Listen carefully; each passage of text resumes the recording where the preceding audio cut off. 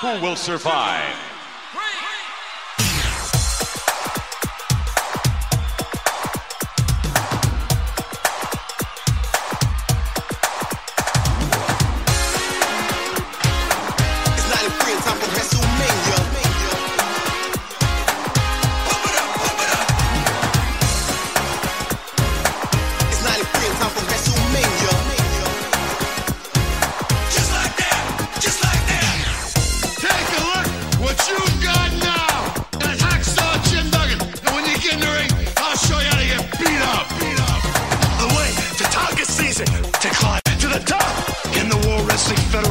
Tatanka will be successful. Hey, ever since I was a little bitty boy, I wanted to do one thing and one thing only, and that's to be a law enforcement officer. Treat other people like you'd want to be treated. Try to walk the straight and narrow, because that's the only way you're going to survive in this life. Who will survive?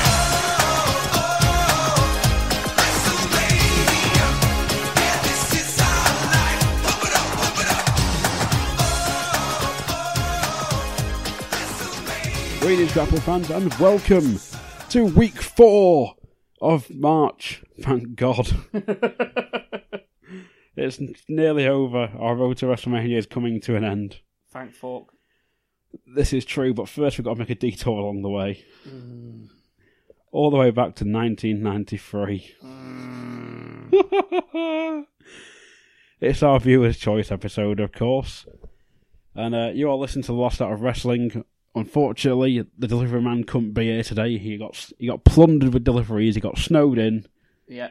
Couldn't leave him in the shed or throw him in the bin like some people do allegedly. The van broke down.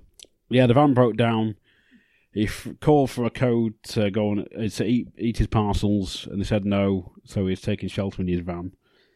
But that's not stopped us. So I'm, of course, your host Coxie, joined by. It's me, it's THE, Paul the Hat Guy Flinders. THE, you're the now. Yes, I am the Hat Guy. Yes. You see, this pay-per-view has made my brain turn to mush. That is what has happened. I can't even remember my own name. This is what happens when you give the power to the viewers. Exactly. And then let Bunkle pick it out of a hat. Fuckers. Fuck the audience and fuck my hat. So, of course, this was chosen by Will. Fuck you, Will. Who made a suggestion. It was a choice of 9 or 16. Of course, we threw them both into a hat and Bunker pulled on 9. The one we were talking about is, of course, the first ever outdoor WrestleMania held at Caesar's Palace in front of... Hold on, how many? Was it like 16,000? I got 2 different numbers, strangely. Somebody told me 16,000. Well, it was either 15,045 or 16,891. Yeah. But yeah, we've already started. We've got the pay-per-view on, and for no apparent reason, Cleopatra and Caesar are coming out on the back of an elephant. This is WrestleMania 9. Absolutely.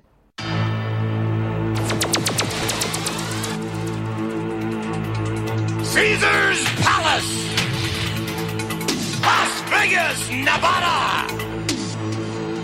Site of WrestleMania 9. Here is your host, Gorilla Monsoon. So yeah, we have Caesar and Cleopatra coming out on the back of an elephant. And that's the last you'll see of them tonight.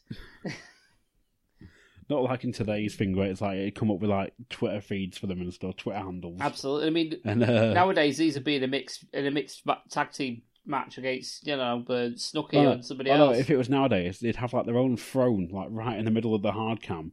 So they'd like easily lost like 20 or 40 seats there from actual ticket sales. Absolutely. Just for 2 people to sit there and occasionally glancing down at the phone while someone else is tweeting for them, going, "Yeah, really enjoying this match." Absolutely. Especially love that Bobby Roode guy. Oh dear.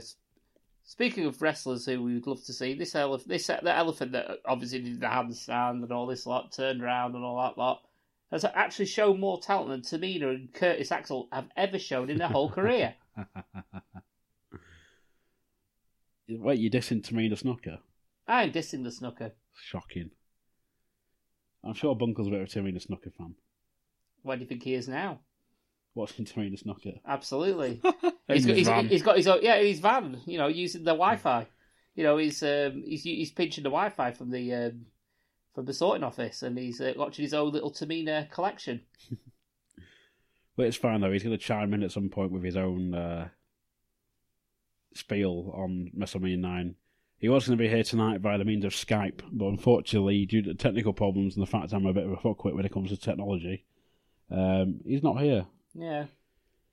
So, of course, now we had the Macho King coming out, or pre-Macho King, Macho Man coming out being fed grapes and rose petals and shit. By Vestal Virgins, and one of them isn't Darren. So this pay-per-view, is it? It's a bit like Menu 30. The first match doesn't kick off till 8 minutes in. Bodes well. It does bode well. The only other bit to notion about this is that Jim Ross's first Mania. I think his debut, I want to say.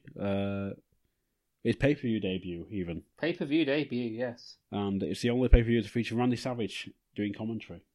Ah. I think he was doing commentary on Raw around this time. He was. I know he was on Raw. I know he was on Raw, because I remember watching footage, obviously, of Monday Night Raw. You had the Ico Pro sort of things in the background, and obviously synonymous with his voice in the background. Yeah. Calling the shots. So, yes, I wasn't aware this was his only pay-per-view. Surprisingly, yes. Yeah, well, Watch me be horribly wrong here. He got his fucking hands burnt commentating on this anyway, didn't he? Jesus Christ. It's also the first, for what I want to say, I've not researched this properly, it's probably changed since, but it's the first of 2 WrestleManias to use black, yellow, and black ropes. Black, yellow, and black. Yeah. Ah, see? Little details. These fucking microphones are terrible, though. Little details like Jim Ross and a toga. Jim Ross in a toga with the world's longest microphone, which isn't on a mic stand. Imagine having to commentate about this whole show just standing there with that mic in your hand. Absolutely. It's a fucking workout in itself. It looks like Jim Ross has got like a 6-inch dildo. Like a WrestleMania phallus. Jesus Christ. If that's 6-inch, then wow. That must only be about 3. But yeah, so we have Heenan coming out with all, coming out backwards on the back of a It's like camel. Jumanji. It is like Jumanji. It really is like Jumanji. And Heenan's coming out backwards on a camel, again, in a bloody blue toga, because he's meant to be a Vestal Virgin. Yes. And, yeah, it's not Darren, again. But yeah, Heenan just shouting shit. But yeah, our commentary team, on paper, is pretty fucking good. It's, you got JR. You got JR, Macho Man, and Bobby Heenan, and Gorilla Monsoon hosting the show. It's a bit. You see all twice. Yeah, Monsoon twice, you see, just before the main event and at the beginning of the show, I believe. But this commentary team is like wrestling cream dream territory. It really is. It's the everywhere moment for Mania 9. Yeah, this is the all-star moment of WrestleMania 9. Don't get used to it. Because there isn't many. There really isn't many. Don't get used to that feeling. It's... Yeah. Well, with that, I'm going to jump... The fact that Bobby Heenan's got his fat arse in it, I'm going to jump to the first match. Yeah, I like the way they say they make an effort here of actually exposing his arse, basically. Poor Fink. Finkus Maximus. Labelled today as Finkus Maximus. Also in a toga. In a toga. Everyone's in a toga. And first person not in a toga is Shawn Michaels. Coming out, defending the IC title, coming out first. Yeah. Accompanied by Luna. I have nothing else to add. I mean, I know in the commentary, in this match, Heenan puts Luna over really, really big. I mean, Heenan just puts her across as someone obviously you would not want to cross. Obviously you wouldn't want to cross Luna for Shawn, let's be honest. But he puts her in a way like she's almost, superhuman. In a way. Yeah. I suppose it's in a character sort of Mad Max sort of thing, but it's one of them, isn't it? I like the way he puts her over anyway, as a credible threat and an actual, advantage to Shawn Michaels actually being there. Well, it's There was some backstory going into this, but I can't remember what it was. It wasn't much of it. Well, what I noticed about this match, this show even, a lot of the matches have very little build to them. Yeah, they're very thrown together. I think it's essentially it might be the next match of Steiner Headshrinkers. There was no build to it. They just literally threw it on the pay-per-view. So, you're here and you're here. You're the first four guys to turn up. There was meant to be a Bigelow Kamala, which they cut for time constraints. But they gave the Headshrinkers time, and they gave Razor Ramon time, which we'll get on later. Yeah, but Sensational Sherri looks, looks alright. And here's your interesting trivia. It's the first WWF pay-per-view appearance for Luna, but it's the final pay-per-view appearance for Sensational Sherri. Up until, I think, she came back for the whole sexy Kurt make your ankle hurt. The Kurt Angle. I don't know if she was on pay-per-view then, probably not. But... No, I want to see that. I will have to look at it. I'll have to try and look it up for just historical purposes. It was on the episode of SmackDown, I think. He comes, Kurt Angle comes out in, the chaps and stuff. Oh, right, and he starts singing how he's just a sexy Kurt. And she goes, sexy Kurt. He goes, I'll make your ankle hurt. And then she goes, ankle hurt, puts him in the ankle lock. I'll have to look that shit up. But yeah, Tatanka in the ring. Built like a brick shit house. It's one of them, he's sort of fat muscular, isn't he? Yeah, he's fat muscly rather than actual sort of conditioned and what have you. You say he's undefeated at this point? Still undefeated at this point, yeah. Yeah.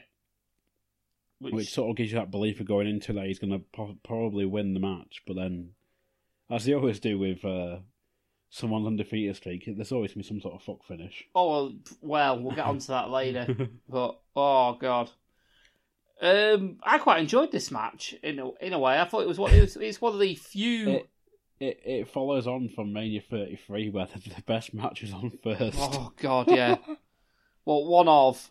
I mean, I don't think this is the best match of the night, but it's a great fucking match. It's a good start-off for the show. I mean... It's in a way, it's a fucking cock tease, because it's this match. You're hyped for WrestleMania. Look at this match. This is great, isn't it? And then it takes your feet from underneath you. It starts basically. It reaches into your pants, starts fondling your balls, and then she gets a coat on and goes out the room. That's what basically this match is. Cock tease of the highest order. Yeah, absolutely. Like I say, it gets you in the mood. It starts fondling, practically a ball here or there.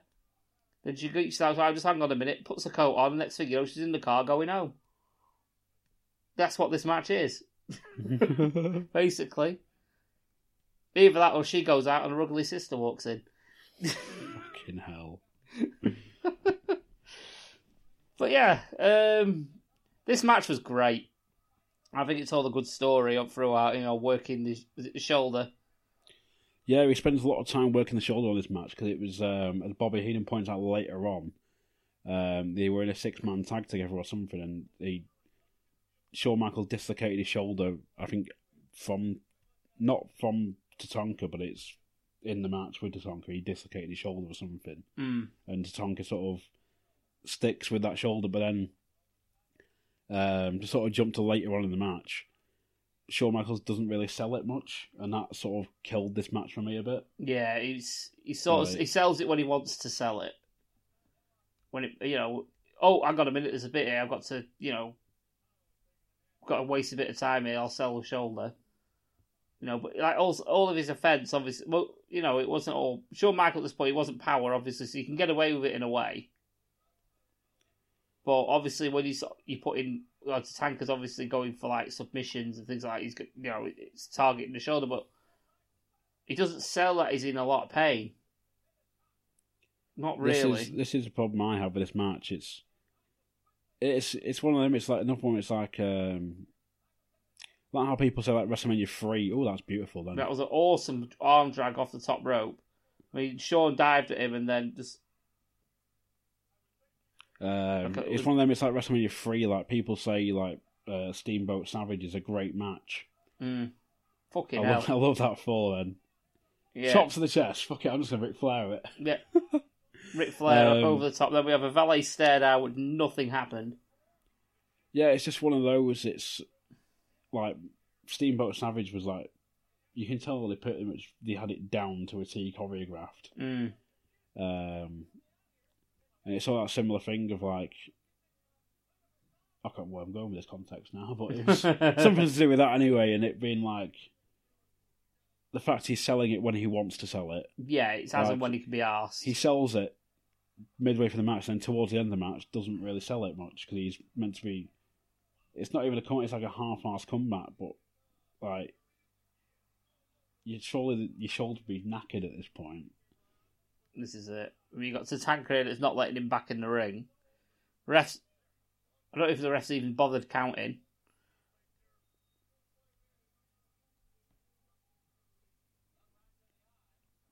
But I think we're setting up for a top rope sunset flip, which is iffy as fuck. Yeah, it's. We go, ew, not nice. Pretty much the tank pretty much lands on fucking Shawn Michaels' knee. It reminds me of the time someone, I think it was Matt Hardy or someone, like when he was Fat Hardy, tried to do like a sunset flip powerbomb on someone and pretty much just sort of fucked it. And the guy sort of like, it was like that Virgil Canadian Destroyer where you can tell the opponent did all the work and still shit on it. Oh god, anything Virgil did though, Jesus Christ, fucking hellfire. I mean, we saw that match in Blackpool where he had fucking hell. Yeah. Where he had one move and fucked the finish. So yeah, we've got Tatanka with a nice DDT. But he's selling the shoulder now. I thought the pace of the match is fairly slow overall. You had obviously bursts of speed here or there, but I think that was more the style of the time, wasn't it? Yeah, it's. I think it's sort of.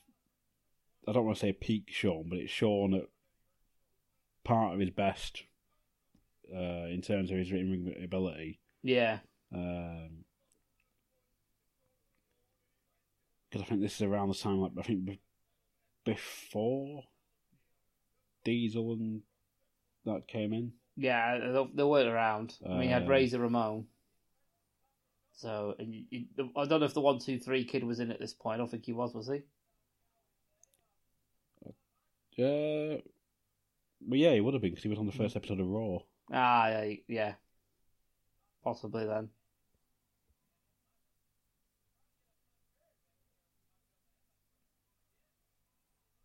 So yeah, Shawn's now selling the left shoulder, which Heenan says he dislocated. But yeah, it's quite back and forth from this point on, isn't it? And there's a lot of back and forth. I don't know if it's been covered yet or not. There's a nice crossbody power slam counter by Tatanka for a 2 at one point. Yeah, that was beautiful. Bobby Heenan just chimes in with kick him. Yeah, that was it. Goes for a top rope crossbody 2 count. Yeah, but that's after a comeback by Tatanka, which I called him tatting up. Tatting up. Is that recently his little rain dance? Yes. Mm-hmm. He's tatting up. He does the crossbody, gets a near fall. I also thought that there was a really nice spot later on as well, where there was a drop kick counted into a catapult, which looks sick as fuck. I might have been typing at that point. I can't remember it. I think it was like a drop kick. It was sort of, I don't know. Obviously, it was something. It was like a modified drop kick, right? And it got counted into like a catapult into the turnbuckle, and it was fucking lovely. But then you also have a spot later on where Shawn Michaels is on the top rope and Tatanka counters a dive into a power slam. Yeah, that was the point. I really liked that bit. Yeah. And I think that sort of follows up later on with the kick him. Yeah, it was. So. Yeah, it was a kick him. I remember that. Yeah, so. But yeah, there's a lot of rest holds in this match. A lot of obviously selling of the arm. It is. I want to say it is also the second longest match on the card for the opener. Yeah, I think it is. I think the only one longer than that was the Hogan match, wasn't it? Yes. Yes. So, Yeah, they had this, and eventually I think the two valets do get physical, and Valet just kicks Luna just kicks the 7 Shades of shit out of Sensational Sherri, I believe. Yeah, But I think it was post-match. Yeah, they do a whole thing post-match where she slams her on the outside of the ring. Mm. But then as I found out, there's a bit on Coliseum home video, that version, where it shows her getting attacked backstage afterward as well. Oh, yeah, you don't see that. It's not on the network version, and I've not watched my DVD version to see if it's on there or not. Right. I don't know if mine's that silver vision, so it could be on there if it's the old Coliseum Masters. Possibly. But I'm not sure. Possibly. But yeah, shall we move on to the finish of the match? Yeah, let's go for that. Shawn Michaels just randomly out of the fucking nowhere just grabs the ref and pulls him out the ring. Well, this is actually improvised from what I've read. Essentially, he knew he was going to get back in the ring for the 10 count. Which was a mistake. So he improvised by tripping the ref and pulls him outside to warrant a DQ. But however, Finkus Maximus still announces that Tatanka is victorious via a count out. Oops. And as I noted, good match, shit finish. Yep. Tatanka wins via DQ. Yeah. Not count finish. Out DQ. Wins by fuck finish. In 1813. Yeah. I put 3 out of 5. Good start, good match if a bit slow. Crap finish, spoilt it a bit. See, I was generous and gave it 3.5. You see, it was all right. It was a bit sloppy in places, but overall it was well executed. And I think the valets got booked well. Yeah. Tatanka looked a beast. It was one of them though. They didn't have any valets having a bloody cat fight or scrapping or whatever at any point. No. Right. Well, this is it. So... They were non-physical, but were used perfectly until obviously afterwards. But Tatanka looked $1 million in this match. Absolutely looked $1 million. Yeah. I know that. So yeah, Tatanka looked awesome in it. Shawn Michaels looked like Shawn Michaels. Enough said, really. It was. I hope he looks like Shawn Michaels. Well, unless it's like imposter Shawn Michaels. Poundland Shawn Michaels. Michael Shawns. Yeah, Michael Shawns. But just the other side note, this was Tatanka's last WrestleMania until WrestleMania 32. He was in the Andre Battle Royal. Yeah, and he still looked like he could fucking go. He still competes pretty regularly from what I'm aware. Yeah, he's on the indie scene, isn't he? He was appearing over here a lot at one point, like for All-Star and stuff. So, Yeah. But yeah, he's a good guy who looked fucking great. So we'll jump to our next match, which is the Steiner brothers versus the Headshrinkers. And they had an interview which basically said fucking nothing. Basically. We're having a match. We're going to win. We're having a match. We'll make Julius Caesar proud. Okay, you do that. Yeah. Even though we never see Julius Caesar again. Headshrinkers are in the ring without an entrance, really. Jobber entrance. Jobber entrance, indeed. This is Rikishi, isn't it? Yep. Rikishi. Making his WrestleMania debut as Fatu. As Fatu, yeah. And Samu, who... What did he do? Not much. Yeah, exactly. So, yeah. No intro because he got Fat... Yeah. He obviously got Scott Hall... A spoiler. Scott Steiner and Rick Steiner coming out. In their Michigan varsity jackets. Oh, yes. This is before Big Papa Pump and the dog... the dog Dog-faced gremlin. The dog-faced gremlin, aye. But he's still barking. As you do. No one knows why. No. It's like, Rick, you got this gimmick, okay. But then just sticks with the same gimmick. Yeah, you just don't take your meds. Other tidbit for this match, it's referee Bill Alfonso. Yeah, I thought that. ECW fame. I thought it was Bill Alfonso. Yeah. I just didn't recognise him without a fucking whistle. What else? This is the only WrestleMania to feature either of the Steiner brothers. Ah. As they went back to the WCW in 1996. But of course, Scott Steiner came back in 2003, but he was injured for WrestleMania 19 and 20. That's a shitter, isn't it? It is. Gee, I wonder if the card was any better or any worse for him not being there. Not really. Maybe he had 168% chance of not being on that card. Fucking hell. Of course, the Headshrinkers, day one-ish. Yes, day one-ish. That's what they should do. The Usos, if the Usos gimmicks will just, if the gimmick just fails now, let's gimmick just be a Headshrinkers too. Yeah, fuck it, why not? Why not? Fuck it, you might as well. Matt actually got on WrestleMania that time. Nah, to be fair, they deserve it. They deserve to get on. Yes, they deserve that undercard. Yeah. No, they are. The Usos are main card material for Mania. Let's be honest.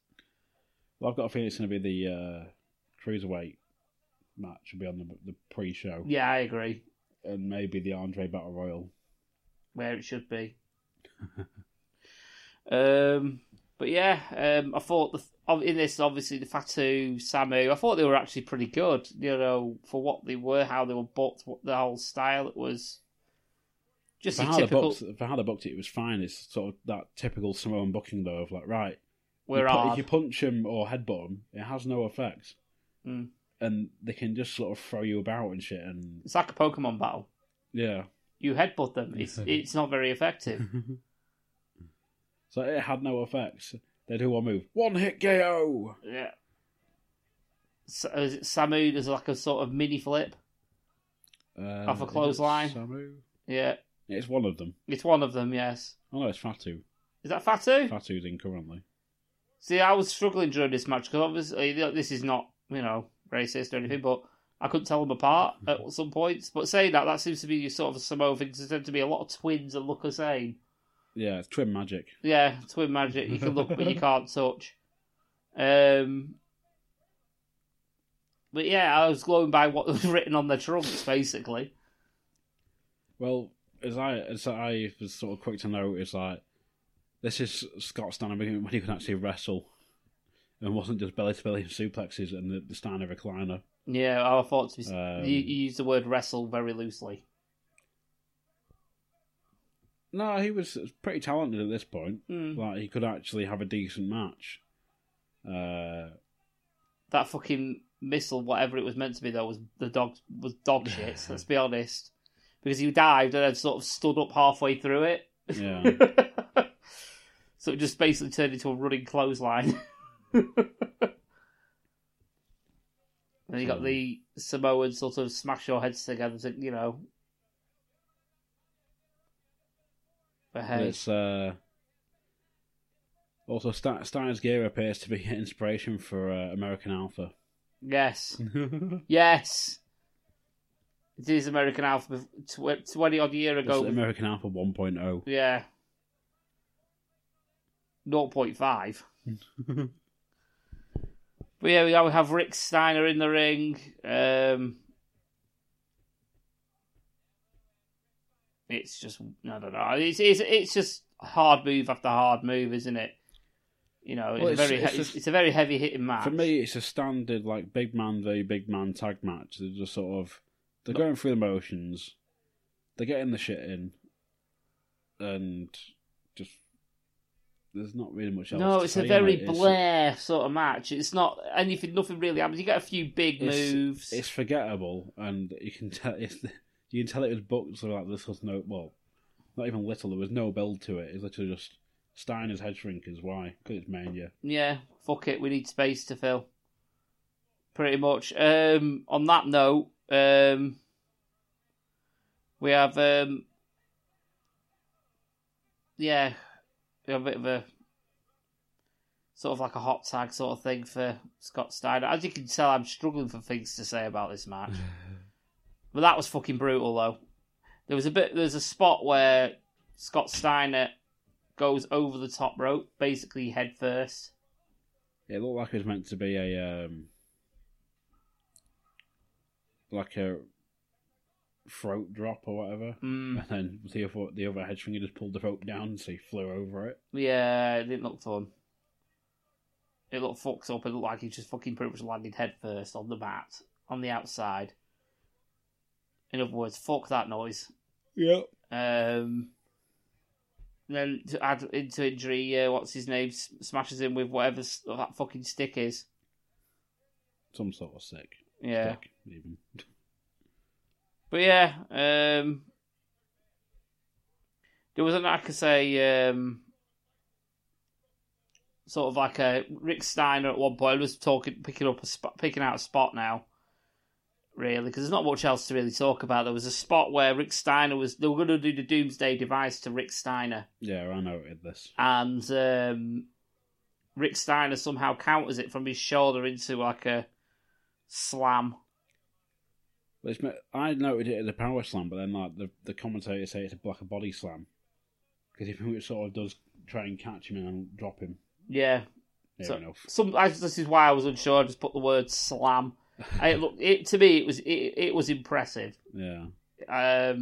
Potentially fucking dangerous, but it was impressive and it went pretty well.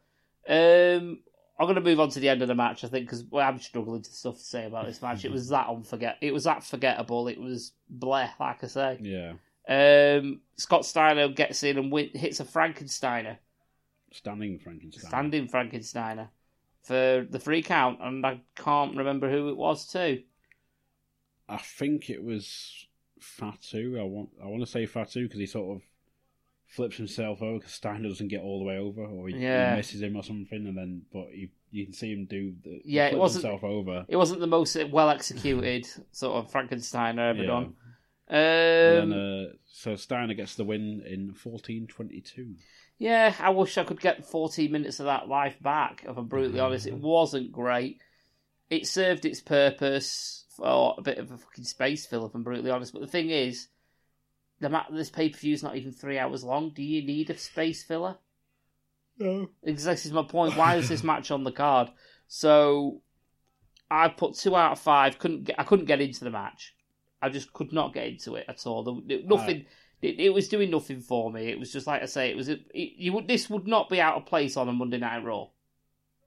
Yeah. At all. It would not be out of place on Monday Night Raw. But it'd be about 5 minutes shorter. Yeah, it would be 5 minutes shorter.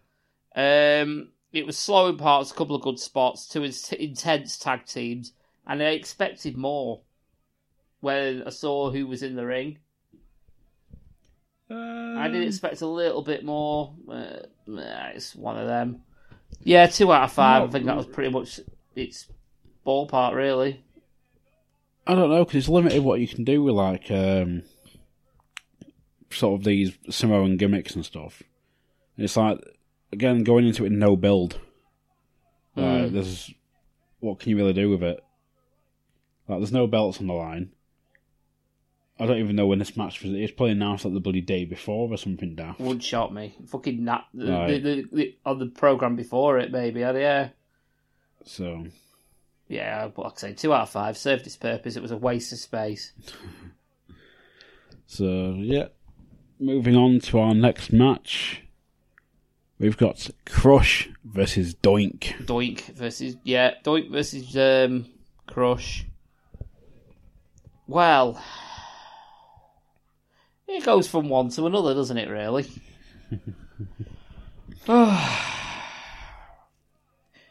I'll be honest with you, there wasn't much of note again in this match, apart from the end. Yeah. It was basically Crush knocks fuck out of Doink for about 5 minutes. Not even that, maybe. Pretty much it, basically. You know, Crush knocks fuck out of Doink. Doink fights back a little bit. Crush gets back on top and knocks fuck out of Doink. Man walks past the hard cam with his thumbs up in the air. And that's it. That was the highlight of the match. The man going, hey! It was, this was another, sort of could have been done on Raw or something at the time. Like, wouldn't have lost anything from it, wouldn't have gained anything from it. Nah. Like this pay-per-view. That mullet's impressive, though. That fucking mullet is impressive. This is also the first ever pay-per-view match for Doink the Clown. Oh, yeah. But as I've noted, Crush in 90s bright neon colours. Yeah, I was thinking Lion King, but I think Lion King came out after this. Yeah, 96, 97. Yeah, fucking so Crush was fucking before his time. Well, as I noted, Crush looks like a cross between an advert for a fruit drink and an American Gladiators reject. Right. Umbongo. Well, there was actually, there was actually a drink in America called Crush at the time. Like, it was out. I think it was out in this country as well. Possibly. Rings a bell. Did it have jelly in it? I'm not sure. So I remember there was a drink and it came in a carton and had little tiny chunks of jelly in it. Yeah, I think I remember having that one. Yeah, it was fucking disgusting. I don't think it was called Crush. Oh, so there was something else that was fucking disgusting. Well, Doink just gets Crush to chase him around the ring and gets caught and then just gets his fucking shit kicked in. Basically. This match actually had a bit of build to it, though. Oh, yeah. This actually had a bit of build and it was a... They were feuding since January, so they've had 2 months to build or whatever. On an episode of Superstars. After Crush's match, he confronted Doink, who had thrown a ball at a child. Fucking hell. Crush grabbed Dink by the arm and warned him not to play any more pranks on children. Which is always the way to go. Yeah, tell a clown not to entertain a child. He's confusing him with it, isn't he? I think so, yeah. Yeah. But this is like when Doink had gone evil. He was like evil Doink. Evil Doink. Evil. He was it, the clown. Yeah. So Doink was wearing a cast because apparently Crush had injured him on his arm or something. Like he came out to apologise to Crush, and then he was like a prosthetic arm and attacked Crush with it. Yes, I enjoyed that little bit of promo because it had a little bit of build up in the intro. So this match was sort of like a interview sort of thing, and you saw the footage of Doink taking the prosthetic arm off and just knocking fuck out of Crush with it. Yeah, and I thought you'd never get away with that nowadays. I don't think you'd ever get away with that. But I enjoyed it. I thought it was. I think you'd get away with it. Just depending on how well it was done. True. Crush, no selling. And even the cameramen are in bloody togas. Yeah, poor fuckers. Oh dear. You think got a pay rise for that? No. Fucking right, they didn't. So yeah, at this point, Crush was injured, so he couldn't take part in the 1993 Rumble. But Doink continues pranks by squirting Crush with a water pistol and recording video messages to Crush, which showed 2 Doinks on the screen. So they're teasing something there. Gee, I wonder what it could be. I noticed the announcers were really trying to put Doink over in this as like a credible threat. Even though he is getting his fucking shit kicked in for 75% of this match. And as the heel, that's not tends to be a good thing. Well, yeah, he's against like a 6'7", 6'8" bloody hulking beast of a man with like a bear gut. Yeah. In bright neon colours. Yeah. I am called Crush. I will crush you with my oversized belly. I will crush you with my oversized mullet. The combined weight. I can crush planets with my mullet. Well, of course, Crush has the head crusher finisher, whatever it's called. I've just realised he looks a bit like early 90s Pat Sharp. Like he's going to appear on Funhouse. I can say, nowadays we've got Nikki Bella and Brie Bella. Back then they had Melly and Martina. Fuck's sake. Oh dear me. Of course, if you're listening to America and have no idea what Funhouse is, just Google it. And then thank us. Yeah. Because it was fucking amazing. I still want to do them go-karts. Yeah, but looking at it now, that track's probably like tiny as fuck. Oh yeah, it's tiny as fuck. Right. I still want to do it. So, But you got encouraged to drive slowly, which was weird. I don't, pick up the tokens. yeah. Oh, power driver. Back to the match anyway. Power driver by Doink, which was But yeah, I'm reading through my notes now. Again, very average match. A very average match, even. Yeah, I'm thinking. The only plus I really gave this match was the fact it had a bit of build to it. Yeah, it had a bit of a story to it. It did all right storytelling wise. I mean, no matter what, Doink was obviously supposed to be like this sort of like psychological sort of character in the WWE. He's supposed to be able to play mind games and things like that. And it told the story pretty well because you could beat the shit out of Doink as much as you want. He's always got a plan. He's always got one step ahead. Yeah. And I did enjoy that sort of factor with it because as it came in, it factored in with the finish. With, obviously, I'll read what I've put. It said, Red Ring of Ref by Doink. Yeah. Takes out the ref. Goes under the ring. What was I put? Goes under, but stopped. Crush gets back on top, but then crushes, goes to crush Doink's head. Yeah. In his finisher. To which point, Doink 2 comes into the ring, nails Crush with the cast. Yeah. 2-on-1 attack. Nice, and there was a nice mirror image spot where they copied each other's movements, like mocking. Right. To which point they do the 3 count. Yeah. I think this is the point. Oh, he goes for it first time.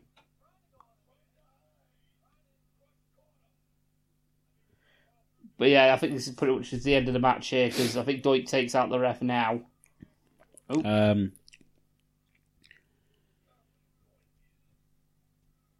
Yeah, there's something. Oh, here we go. Is it? No. You can take it. No. Goes for the crush. Doink gets up. Oh, it goes for the maneuver now. Red ring of ref. Yeah, red ring of ref right there. Sprawled out across the ring like he's just been shot in the face. Doink goes under the ring.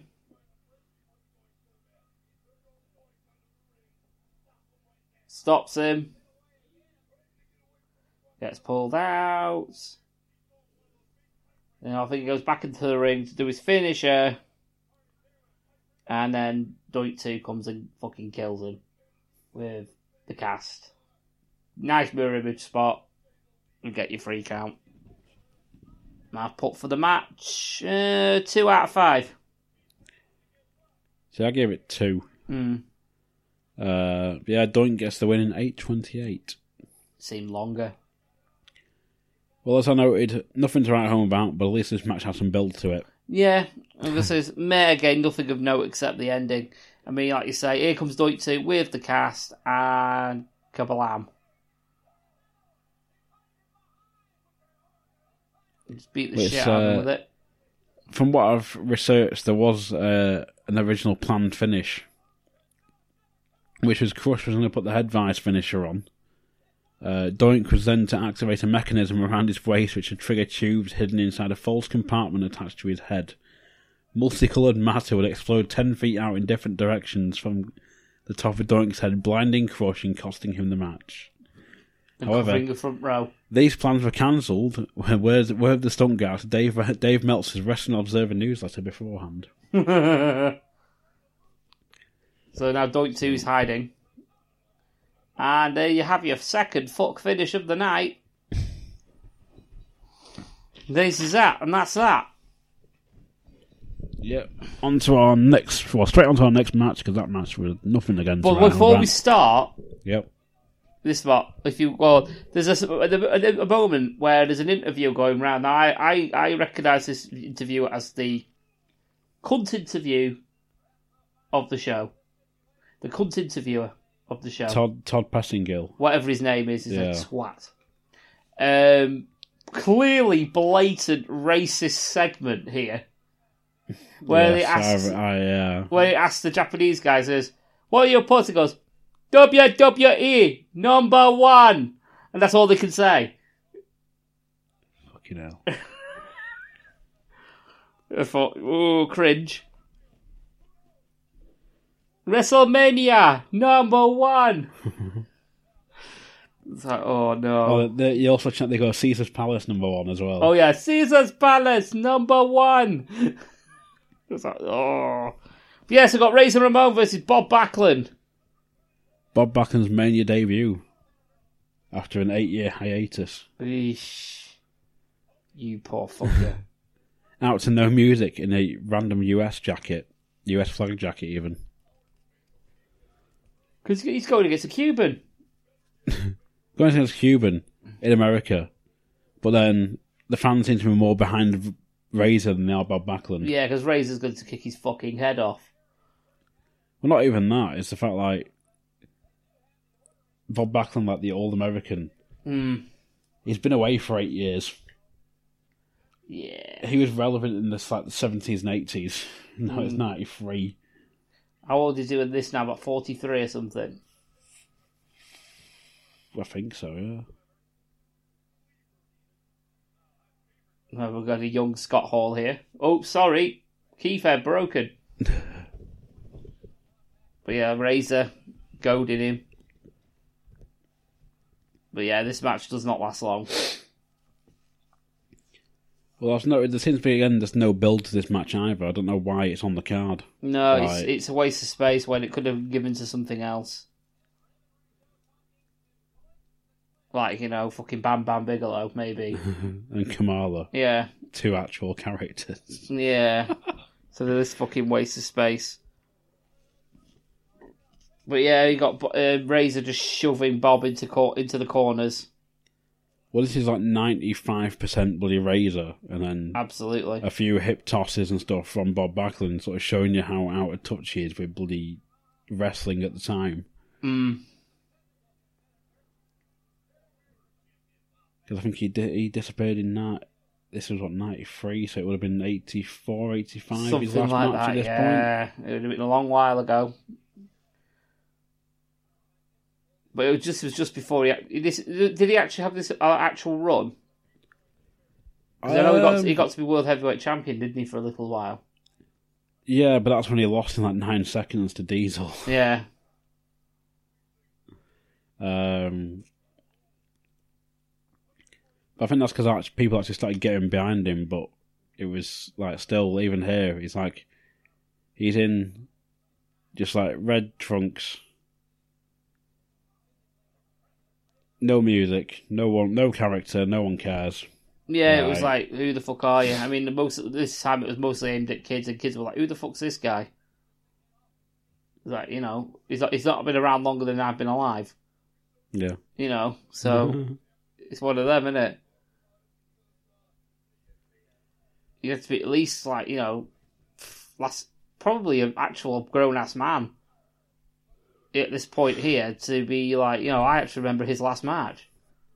Yeah. There's probably a few people in the crowd that do remember his last match. Well, if they saw it, but of course that was like before actual pay-per-view. Yeah, this is it. Because WrestleMania 1 was closed circuit. Well, yeah. So yeah. Bob Backlund with some like hip tosses, like you say. That one where like pretty much lands on his head. Yeah, that was half Razor's fault, let's be honest. Well, he does like try and leap with it. Yeah. Yeah, Razor, essentially, nothing else for it to say this match. Razor gets a quick whip with a small package in 345. Yep, signed, sealed, and delivered. That's for you, Bunko. Man down. Yep. So I gave it 1 star. No build. Backlund has no character, and no one cares. Yeah. I put one and a half out of 5. What did you put it? Sorry, 1? 1. I give 1.5. Generous. Yeah. 1.5. Hardly a match. Ray's looked like a bitch in parts. And just wasn't very good. Very missable match. So in other words, just don't. If you're watching it, don't watch it. If you're watching this match, it's pointless. Yep. Basically. So yeah, it was one of them. And signed, sealed, and delivered. Here's the finish.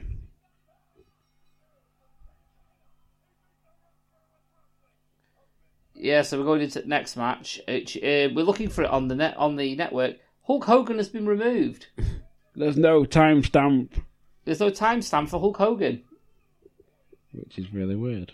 Who else is in the match? You've got IRS. You've got IRS and Brutus Beefcake. Yeah, so I wonder what... Yeah, it's got to be Hogan then, hasn't it? Must be.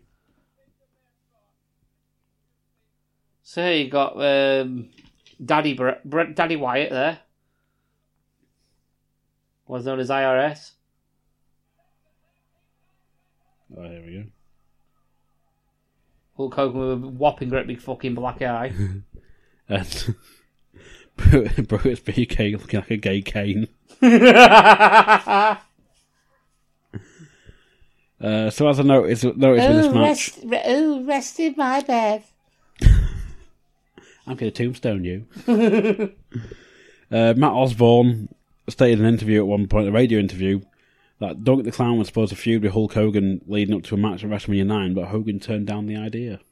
Creative control. This match was originally also supposed to be between the blow-off feud between Money Inc. and the Nasty Boys, but they were taken off the card and replaced by Hogan and Beefcake. For reasons. No one knows. Exactly. It's the final pay-per-view appearance of Brutus Beefcake. And I don't think he was missed, was he, really? Nope. And the first little s'mores happens while Hulk Hogan's theme is still going on.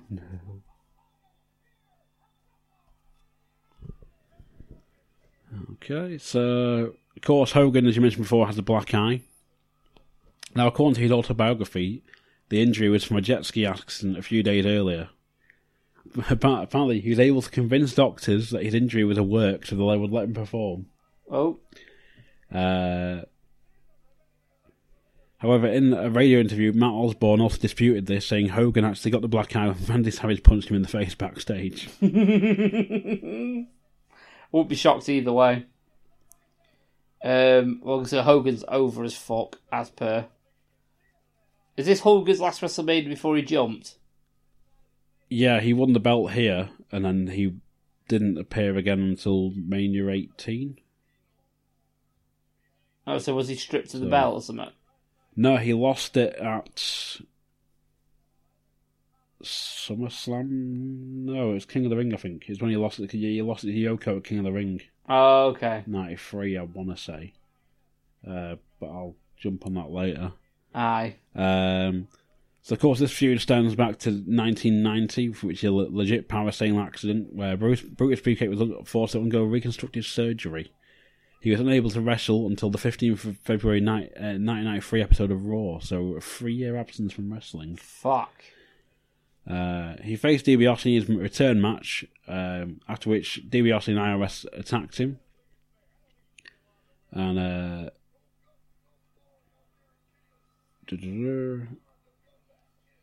so that leads to Jimmy Hart at the time, who was managing Money Inc., sort of stepped in the way of them hitting him in the face with a briefcase and saying he had a change of heart, turning face in the process. As you do. Yeah. So, of course, shortly after that, Hogan returns to the F and joins with Beefcake and with Jimmy Hart forming the Mega Maniacs and challenging Money Inc. for the belts. Yeah, I know where, really. But I was going to say, it's a rarity that Hogan at this era was not part of the main event. Oh, we'll get onto that later. Well, this is the only Mania match, I believe, where Hogan is challenged for the tag belts. Ah. So... But yes, it was a bit of a fucking clusterfuck, this match, wasn't it? It was all over the shop. Yeah, just a bit. It was right. It was hard to follow at times. I mean, they're obviously targeting Brutus because Brutus took a lot of the bumps in this match. I noticed. Hogan barely bumped to begin with. It's one of those sort of standard things, though, of like, we'll work over one, the less popular guy, for the more popular guy. Yeah. So when the more popular guy comes in, he gets a bigger reaction. True. Again, going back to Hogan's eye, apparently he was explaining the storyline as Ted DiBiase hiring a group of men to attack Hogan before his match. So, but in reality, there's a theory that Randy Savage punched Hogan because he believed he was having an affair with Elizabeth at the time. Oh, lovely. So, was that proven wrong? I think it's one that was still open to debate, but it's the WWF at the time was saying like, yeah, it was a jet ski accident. So, they've got to. I mean, it was PG era, and they can't be saying, "Oh yeah, Hulk Hogan got it because he was slipping his dick in Miss Elizabeth." You know, you can't really be saying that. Yeah. So it's like the whole thing about, was it Chris Candido and Shawn Michaels with Sonny? Yeah. So this is also the final WrestleMania to feature Ted DiBiase, IRS, and Brutus as wrestlers. I think it was DiBiase went on to become a manager at this point. I think he continued wrestling possibly. I think probably part time, but yeah, it was more of a manager, wasn't he, at this point? Yeah. Bruce Pritchard said he pitched an idea for Hogan as well as have a program with Dustin Rhodes. All right. But Hogan turned the idea down as he wasn't a fan of it. Oh, this was pre-Goldust, wasn't it? Yeah. So. But yeah, Hogan in the ring now, he's just basically just dominating. Yeah. As he usually does. As I also noted, Brutus looks like a camp UK family-friendly American wrestling show Kane. Yes, he does. Brutus Beefcake as Kane. Minus the copyrighted gear. Minus the copyrighted gear, and the fact is like, I couldn't do like black and red tights, so I had to go for red and yellow. Oh dear. Hulk Kane. Brutus Kane. Brutus Kane. And of course, Hogan had been out since WrestleMania 8 at this point, so it's like he'd been off for like a year. Or they came back after 11 months. Yeah, doing it was a steroid scandal. Oh yes, I was going to say, was he doing the Undertaker schedule at this time? But he was proper roided up, wasn't he? So he's part of the steroid scandal, so he sort of took a year off to get away from the news. And that, of course, factored into him not coming back till February '93 for the Mega Maniacs. This is it. I mean, he's still big here, but you can tell he's not as fucking roided to fuck as he was in the past. You know, so Jesus, yeah, just Hulk is just standing in the middle of the ring and just everyone's just fucking flying at him. As I noted, it's standard Hogan match, not much in terms of fancy moves. He gets his shit in, there's nothing else much to say. Pretty much. It's more about the fucking posing and taunting, isn't it, Hogan, as per fucking usual. But this is like, say, we've had one really good Hulk Hogan match. And this is a bog standard Hulk Hogan match. Now we got this BS... They go for the BS finish. Well, it's not even the BS finish, it's a BS change of match halfway through, where Money Inc. start walking off.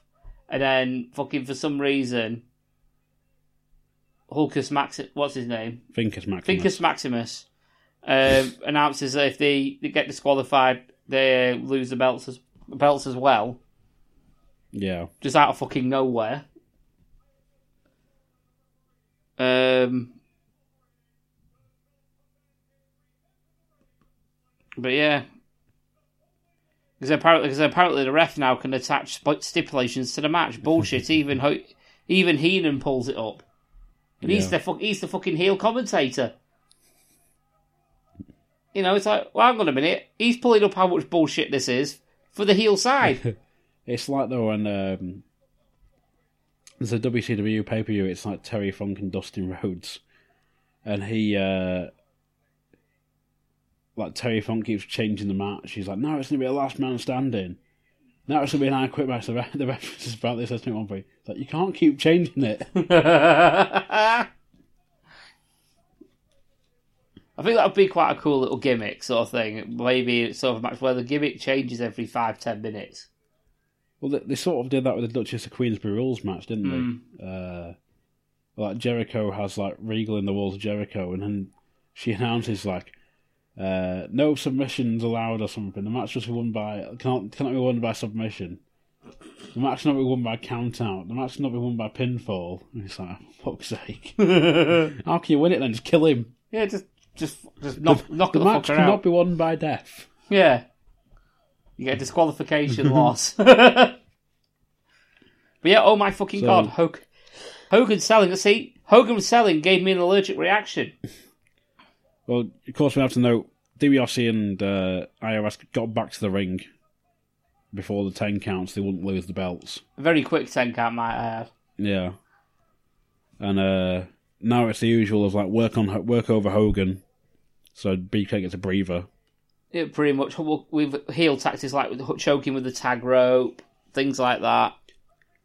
Well, we get to a point later on where they remove the Cade mask. Oh yeah, he starts beating the shit out of him. They take the cane mask off, start kicking the fuck out of him. And then you get a red ring of ref, and then of course Hogan recovers, cleans house with the face mask. But the ref is still red ringing. Yeah. Which sort of leads towards the end, where Jimmy Hart turned his jacket inside out. And oh look, he's got a ref jacket on. Mm-hmm. But it's black and white, whereas the current refs are wearing like the blue shirt and the bow tie. Yeah. He's wearing zebra stripes, but... Yeah, apparently, like I say, Earl Hebner disqualifies Hulk Hogan and... No, they don't Hulk Hogan. Disqualifies Money Inc., doesn't he? No, Danny Davis comes out. Oh, Danny Davis. And DQs Hogan for using the face mask as a weapon. Oh yeah, DQs Hogan, for using the face mask as a weapon, yeah. So, another fuck finish. Yeah, Hart throws the ref out the ring, basically, Jimmy Hart, for basically doing that. But yeah, in a way, he was right. It was a right referee decision. So, fuck you. Well, of course, you get the standard Hogan send the fans home happy finish. Yeah. Where they open Iris' briefcase, find some tax return forms, and then find a pot of money. Yeah. And a brick. Yeah. Random brick. A random brick and a brick of money, which they then throw into the crowd. Mm. Well, I've put, for the whole match itself, to be fair, this match grabbed me. Yeah. It got me to watch it, and I did watch it, and I sort of enjoyed it. Didn't say I was having the party of my life, it was the time of my life, you know. It was alright, it was a 3 out of 5 for me. Entertaining enough. I didn't even rate it. Did you not? I forgot to. Oh dear. But yeah, I gave it 3 out of 5. Entertaining enough match. Shame about the shitty ending, as the match had told a decent story. It told an okay story. An okay story, but for me, it's just standard Hogan. Yeah, overall. But yeah, I enjoyed it. Either way, I enjoyed it. The only sub note I'll put is towards the end, obviously, of the the celebratory sort of thing where they won the match, but didn't win the belt. Go figure. Or they actually lost the belt. They actually lost the match, didn't they? But they're still in the ring. Yeah. I've just put as a sub note: Hogan does not know when to fuck off, does he? Nope. So yeah, that was that. So, but yeah, 3 out of 5 for that match. It was okay. Certainly watchable. I'm just gonna give it a 2. Yeah. So, but yeah, Money Inc. win by DQ in 1827. It did longest seem, match on the card. And it seemed a lot longer than that as well for some reason. There tends to be a theme about these matches. They seem to last. They feel like they last longer. Doesn't tend to be a good sign. Yeah. Yeah. So, moving on to our next match. Which, for me, was match of the night. Shit the bed. Match of the night. Which was the narcissist, Lex Luger, versus Mr. Perfect. Now, when I say this was match of the night, I am not saying it's a fantastic match. I'm saying it's the peanut in the shit. Well, there's a quick some notes. It's Luger's first Mania, and there's a point. At some point, they're coming out. I think it's been cut off this version, the network version, where someone, I think it's Bobby Heenan's like, "Oh, those are awesome. Those are awesome." Then Randy Savage goes, "Yeah, those tits are awesome." Yeah, that's I been read cut that off. on IMDb as a quote, but apparently it seems to have been cut off the network feed for some reason. But at the same time, you get R shot on a PJ shot. There you go. Multiple R shots. Yep. But there is a moment where they're actually saying the one on the right sort of like is, the perving on them, basically. Yeah. Heenan and, what's his name? Savage. Savage, that's the one. But Lex's entrance, R shot, was that PG? Don't think so. Don't think it was. And I also noted as well, did Lex Luger get his gear from the same place Tatanka got his? What makes you say that? Well, you'll see in a second. Because obviously he's going to take his robe off now. There you go. He's wearing sort of like a sort of loincloth sort of design. But with tights. He might have done. Yes, I think he possibly got them from the same guy. But yes, we also have our first bit of entrance pyro for the night. Well, when I say pyro, I mean sparklers. Pretty much, because he gets his mirrors and he turns around and poses, and sparklers for no apparent reason. Outside as well, with the wind blowing. Yeah, the women bracing themselves behind the mirrors. It's like, ah! It's more just for the guys on that side, like, but just like they can't see anything, just smoke coming towards them. Yeah, like, it's like, oh, for fuck's sake, I can't even perv. But yeah, Mr. Perfect comes out, and massive pop. Probably one of the pops of the night, if I'm honest. Yep. Perfect's last Mania as a wrestler. Ah. Well, until WrestleMania 18, where he performed the pre-show. Yeah, does not count. Well, he did appear at WrestleMania 10, but he was a special guest referee for Luger Yokozuna. Waves the girls off.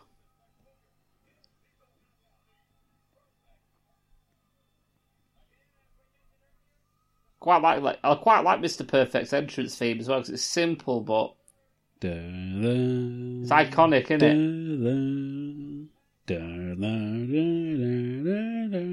Yeah.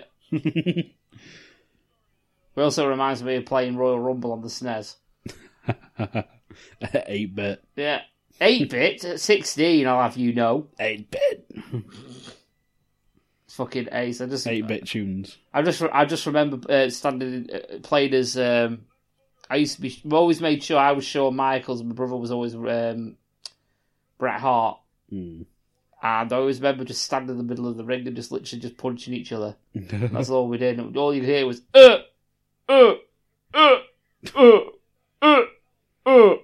That was literally all you heard.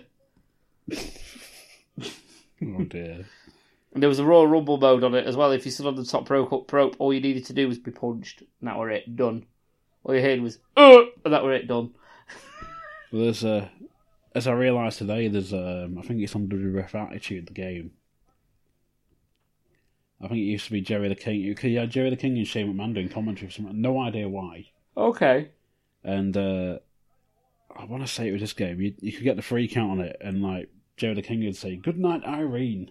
I was like, is that not a Pulp Fiction reference? Could be. Jerry the King just made a Pulp Fiction reference on a game. Absolutely. Still shit. It was decent at the time. I meant Jerry the King. Alright, yeah, I think on the game, but yeah, we had a nice little bit of wrist lock reversals. Or hammerlock reversals, even.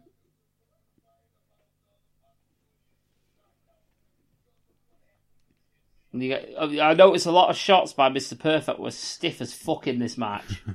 Really that wouldn't stiff. surprise me. Yeah, as really. As I noted, it's essentially it's power versus technique. Yeah. The Narcissist is obviously the power, Perfect is technique. But there's some of these shots you could hear them echo. The irresistible force made a removable object. But the knee lift was fucking terrible, let's be honest. Well, But yeah, the pace of this match is ridiculous in parts. Perfect dropkick by Mr. Perfect, funny enough. Yeah.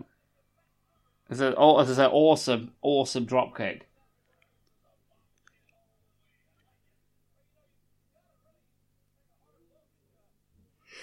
You say Perfect's obviously playing the face, but he's also acting slightly heelish as well. I think that's always worked for Mr. Perfect, though. Yeah. Kurt Hennig in general. But yeah, I enjoyed his character work now. So Perfect starts targeting the knee. And he's... Yeah, he goes to the knee, and as I noted, there's a lot of Luger selling. Yeah. Oh! Ow! Ow, my knee! Ow, that hurts!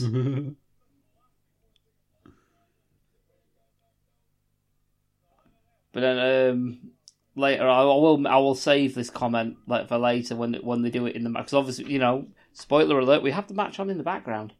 Yes, we do. We do. Yeah, Perfect begins working over the knee with some Luger selling thrown in for good measure. Absolutely. And Luger starts working over the previously injured back of Mr. Perfect. Yeah, works the knee now. Ow!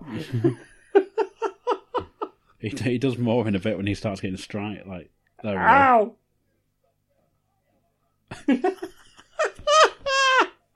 Ow! Ah!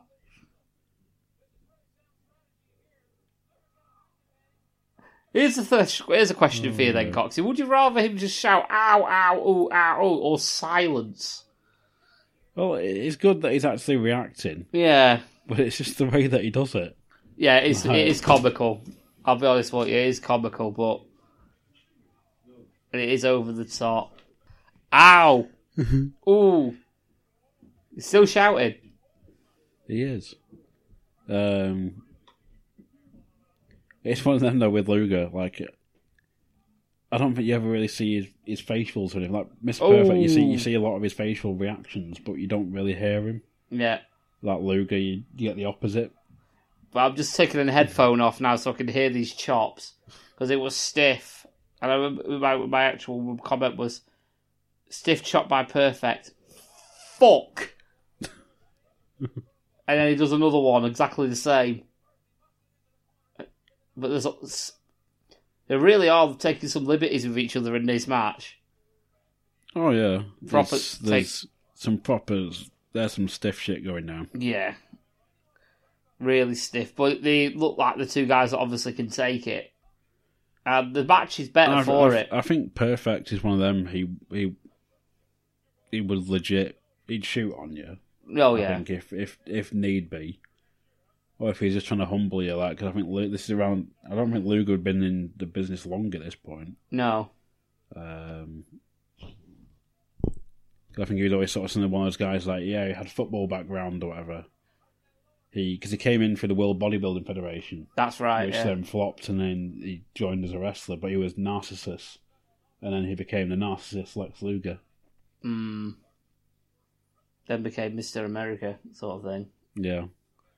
On the Lex Express. It was still garbage. But he'll be your hero. Yeah. On the Lex Express. Oh. No. You just sound like I converted you with that notion then. No. But he'll be your hero. I just vomited in my mouth a little bit. He'll slam the Yokozuna. He'll save America from the American. He'll make America great again. Fucking hell. Do you think that's what Donald Trump thinks he looks like? Yes. Yes, I think it is. 1993 Lex Luger is what Donald Trump... If Donald Trump was Kim Jong-il... Again, to reference The Simpsons, it's like when Mr. Burns... sees himself as that godly figure when he gets that wax body of him like a rippling six-pack and stuff. Yes. That would be Donald Trump. Yep. But Lex Luger. Yeah, Lex Luger is Donald Trump's wet dream. Yeah. Yeah. Right. No, that injury was that wasn't real. That was fake. That was a fake injury. Oh, the potential fuck finish, but not. It's not fuck finish yet. Hey, nice power slam. Nice power slam, yeah. By Luger. Praise for Luger. I say this is a very even match as well. Very, very 50-50 booked. Yeah, it's oh, beautiful. Yeah, it was perfect with a perfect sunset flip. It's a bloody leap as well from the man. Yeah. I'm not being funny, but if there's any fault in this match, it's not coming from Mr. Perfect. Mr. Perfect for me was obviously his MVP for this pay-per-view. Yeah. I actually can't fault his performance one bit. And for Donald Trump, I mean Luger. Yeah, Donald Luger. He's all right, but he's limited in what he could do. And this is probably, if you wanted to showcase Lex Luger, this is the match you'd show. Brutally honest. Yeah, it's 50-50, but like you were saying, I think Perfect carried Luger through this. Yeah, absolutely. Perfect made Luger look great. Yeah. Absolutely. Perfect made this match. Yeah. I'd say it was Luger versus at times it was Luger versus a fucking tree trunk. Effectively. But yeah, we're getting towards the end of the match here. We are.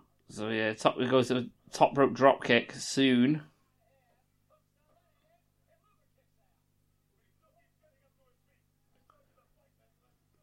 Strap down. Oh, fucking serious now. He's doing his best early Big Show impression. Dusty, I'm sorry. Wrestlemania, baby! Woo! Fuck's sake. Big Show, the man that just keeps on giving. Bunker, you see what you're missing out on now, mate. Yeah. Oh, just think he watched this and made notes for no reason. Oh no, he's going to do a short bit on it. Like, I want Bunkle's full fingers, because I want to be like, it's fucking shit, I hate it. It's like you just hear him opening a bottle of whiskey, just taking sips every now and then. What you need to do, remember the sound effect that you had for the Christmas pod? Sound effect? Sound effect, maybe? What sound effect do you mean? Okay, then we'll take the recording of you opening an actual bottle that you had for the Christmas one and just put it at the beginning of his episode. Oh no, I want Bunker full on drinking a bottle of whiskey going, this showman is like, you weren't there. Oh, here we go. Fuck finish 2 coming up, where Luger gets the backslide. Gets a backslide. Perfect's feet were on the rope, so the ref doesn't see it.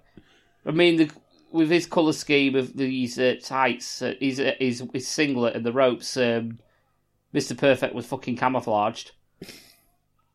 And then post-match forearm by Luger. But yeah. The Build-A-Wall forearm. The Build-A-Wall forearm, yeah. The wall... Yeah, the Build-A-Wall... Oh, fuck. The Build-A-Wall forearm. So yeah, overall for this match... 3 out of 5. 0.5 out of 5. 3.5 out of 5. See, I gave it 3.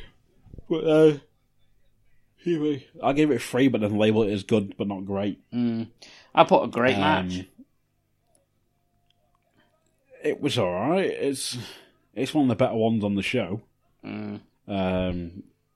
Certainly compared to what follows this in a few moments. Well, I've put great match. Would have been a 4-star, but for yet another sketchy finish. Yeah. Every match has been a sketchy apart from one so far. Perfect comes around now and gets a small ovation from the crowd. Yeah. It's a great storytelling, making both guys, especially Perfect, look like $1 million. But then, obviously, at the match now is going Perfect to come round. He's seething. He's going to go after Luger backstage. You know, to tell him his policies are wrong. And he shouldn't be having to get trade wars with China. Yeah, so he legs it backstage and goes to attack Luger, but gets attacked by Shawn Michaels. Yeah. Who jumps in. Luger gets a win in 10:56. And that match, I would say, was about its time. You know what I mean? It wasn't too long. It didn't feel that long. It didn't feel short. Oh, look, we have a selection of cardboard boxes set up.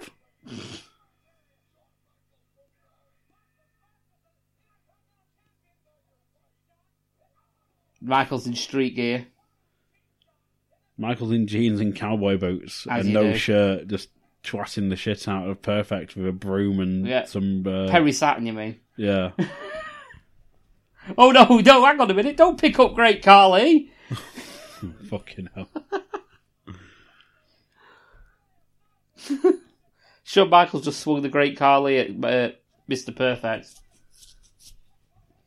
So, yeah, I think a toilet break may be required before we crack on with this. Yeah. Yeah, it's going to be needed. Back in a jiffy. Oh, fuck. And Paul's back from his long tinkles. Yeah, it did take 2 weeks this time, just nearly 2 hours. Well, that's what happens when you start chatting about one of the possible loyal listeners, if they listen at all. Yes. It happens. Which I'm guessing is open for debate at this point, because I'm not sure if they do listen or not. But yes, we have a naked man coming to the ring. Oh, sorry. Looks like a naked man. Yes, this is Undertaker Giant Gonzalez. Quick to note, this match is the drizzling shit. So pour yourself a big bottle of whiskey. Pour? Just crack one open. Pour? Yeah, pour it. Crack it open and put a fucking hose pipe in it. And then just drink straight from the bottle. Fuck pouring it. That wastes time. Up the nose on a soul. Okay. So, of course, it's the debut pay-per-view match for Giant Gonzalez. With an airbrushed arse. It's also his only WrestleMania match. Hopefully. Is it only his only match in WWE? Please make it so. Nope. Do you know what this match is? He wasn't in the F for long, though, at this point. I think he's only did a year or so. He was in WCW for beforehand from 89 to 93 and left early 93 to join the WWF. I think it lasted like a year or so. Oh, because drizzly shit. But do you know what this match is? Do you know what this match really is? This match is that feeling you get. You know when you've had a really, really bad curry the night before? Yeah. And you have that really horrible stabbing pain in the top of your stomach. And the next thing you know, you're running to the toilet. It's more that feeling of when you can sort of feel it moving through you. Yes. Yeah, it's this match. This is that match. So, of course, Taker out next on a chariot for some reason, accompanied by Vulture. No one knows why. Yeah. But I noticed there's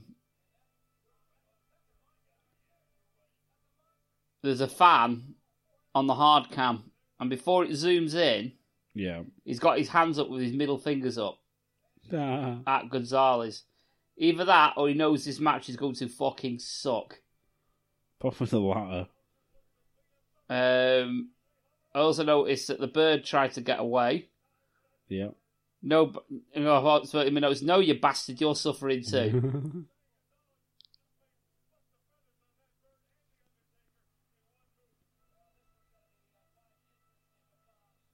But yeah, but so this match is infamous. It needs no introduction. It's well, as I've noted, they've built Gonzalez at 8 feet tall, but in reality he's only 7'7". So it's still an impressive feat because he towers over Taker. Yeah, Taker actually looks small. really small in comparison.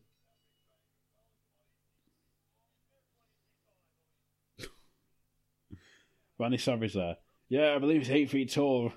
Bobby Heenan. No, he's like 20 feet tall. Now, what they're trying to say about Giant Gonzalez here, I mean, if you look at the placement of the hair, he's either got a really tiny penis or he has lots and lots of pubic hair. That's of course one of the main criticisms of this entire show, though, is his airbrushed, bloody spray painted suit. Yes, they've even airbrushed the hair on. It's not actual. It's not. They could have stuck some hair on. They did stick hair on at some point. I think further down the line, he comes out like looking hairier. Yeah, it just looks fucking shit. But yeah, as I know, it's like nothing really noteworthy happens in this match. And even then, the only thing that does is Harvey Wippleman throw the chloroform rag in the ring because the bodysuit wearing giant can't do shit. Yeah, he can't do shit. He cannot do a thing. Gonzalez has 2 moves. He has 2 moves. He has a choke. Well, 3 moves, sorry. He has a choke, he has an overhand, and he has a throw. That's about it. Yeah. That is literally it. It's the moveset of a wrestler off a NES game. It really is. Well, it is that sort of time of the century. SNES, let's be right. Yeah. Let's get our gaming information correctly. We've had blast process at this point for 4 years. Yeah, but you couldn't afford it. No, that's right. Because cartridges were like 60 quid a pop. When you have like a Wrestle Jam or whatever it's called at the time. Yeah, Wrestle Jam. Fuck. I didn't even have a games console at this point. I wasn't. To be fair, I had actually. Can you tell we're avoiding talking about this match? I had my dad said you're not having a games console, you can learn to read and write properly. So I didn't have one until I was 10, of my own. Jesus. But, so I could read and write. I was in top sets for everything, but my dad's opinion was like, you got lied to. You got lied. I got lied to. Yeah. Yeah. My dad's just an excuse not to get me one. Yeah. Okay. So you can have one you can read and write, but when I say. Yeah. When it's on my terms, bastard. So of course, Giant Gonzalez haven't even left his feet at this point. And referee Bill Alfonso, he's got a 4th move, a clothesline. Oh, God, yeah. Referee Bill Alfonso overseeing this contest. I've put shit chin lock. He's got a shit chin lock. Because Paul Bearer does use the urn to revitalise The Undertaker quite a few times. Trying to make Gonzalez, actually look credible. I mean, this fucking chin lock's a shit. Oh, dear.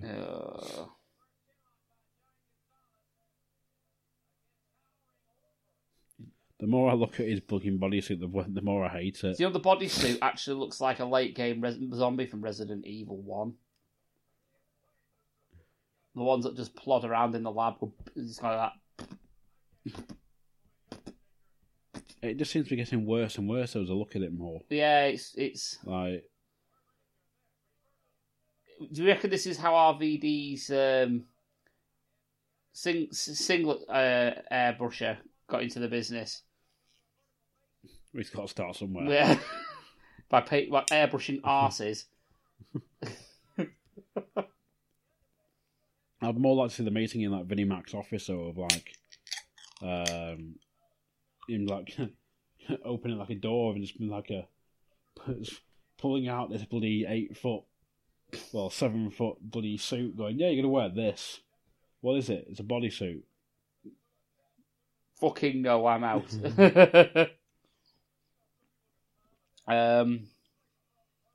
Yeah, this is the shit. This is the utter fucking shits. But yeah, Paul Bearer's there with the urn, trying to revitalise Undertaker with the shitty chin lock. Come on, Bill, show us some, Bill Alfonso doing his best to actually look like there's something going on in the ring. The fact this match is on well before the main event. I know. This is bad. I mean, this is the worst, obviously, Taker's looked in a WrestleMania match. Yeah. Easily.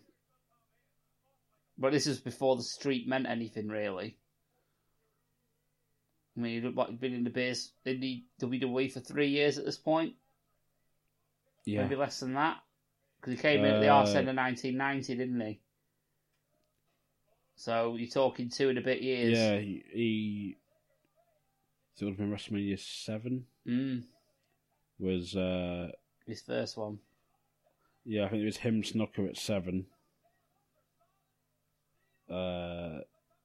Jake Roberts at 8.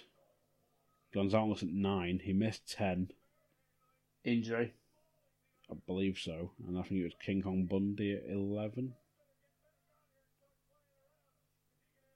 Something like that. Something like that. But yeah, this was fucking terrible. Undertaker again. Oh, and take yes. when Paul Bearer heard that, he was like, "Oh no!" I'm not his son. His son can do the impression. He just looks like a bald version of him. Oh, look, he can do another move, a headbutt. He's got a headbutt. A shitty headbutt. It's a headbutt all the same.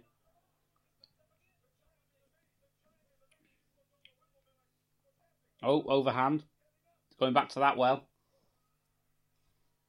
So yeah, we've got overhands to the head, throat thrust by the Taker, and I believe he gets him down to one knee. Oh, this is...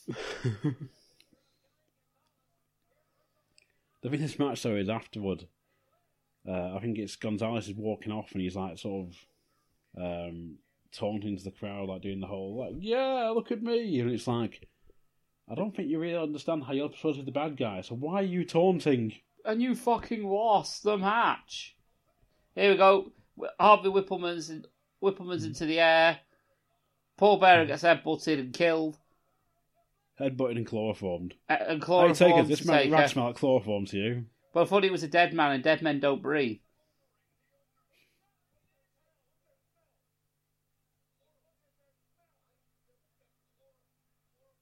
If he can smell that, how the fuck is Bill Alfonso not on his arse? Yeah. You know, what's it? Like Bobby Heenan saying, "What's that smell?" It's Vinnie Mac in the headphones in the back just going, "Pull over that chloroform, you bitch."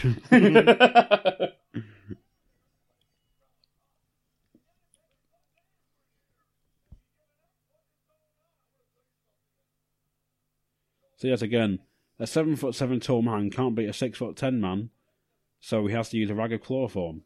Yes. So yeah.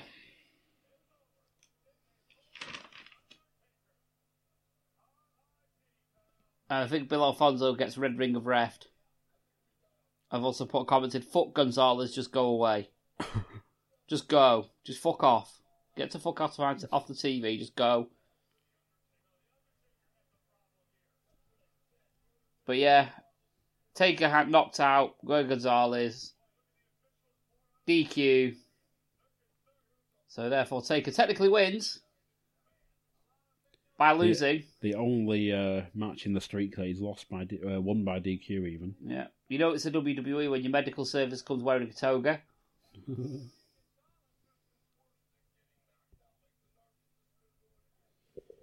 So I'm going to skip ahead at this point because nothing really happens about Taker getting carried to the back. But yeah, I put 1 out of 5. Drizzling shits, fuck off, and fuck finish. Enough said. Nothing really there. So Taker comes back to the ring, attacks Gonzalez, series of clotheslines, and brings Gonzalez down.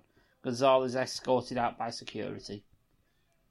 Oh yeah, she didn't take his one bump. Yeah. But yeah,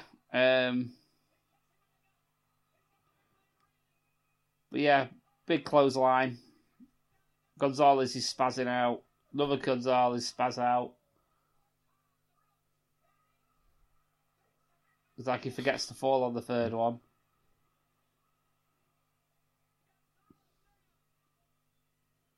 Oh, that was the drizzling shits. An awful fall as well. Yeah. It's like, if Giant Gonzalez has fallen in the ring and no one's around to hear it, does he make a sound? Yeah. Boo! But see, he's got Whipple tits, like, sort of pushing him to the back with police officers. Yeah. And then... He's not Roman Reigns, though. He's not going to beat him up.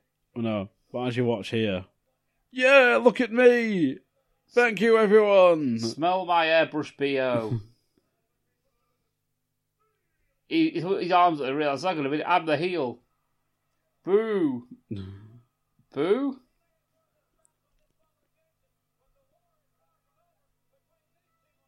Oh, dear me.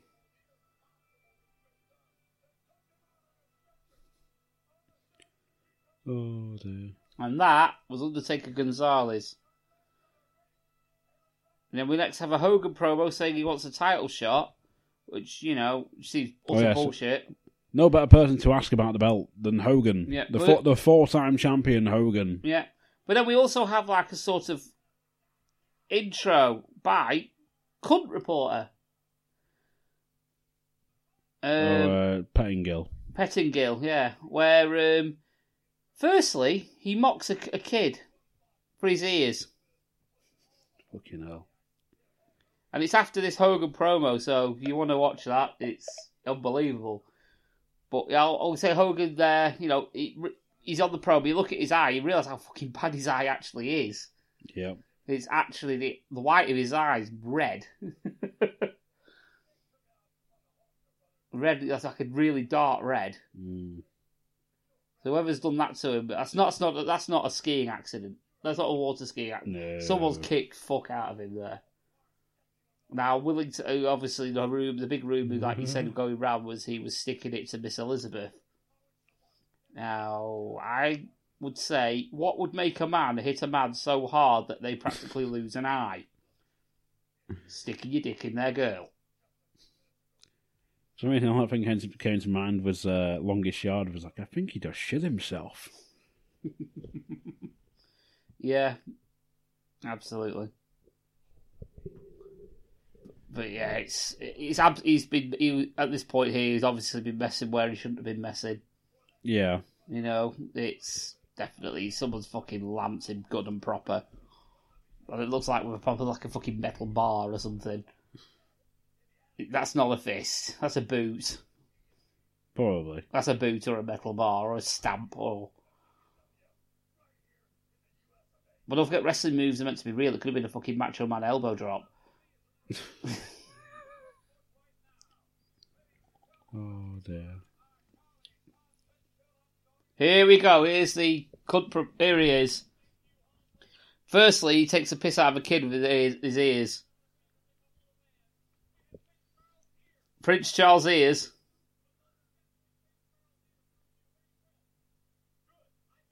And he pushes another kid out the way to get these two wankers. This reminds me of the Mania 17. It's like, so where have you come from? We travelled here from Brisbane, Australia. Aussie.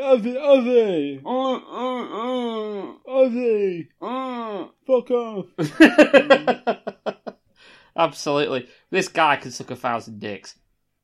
Basically. Fucking twat.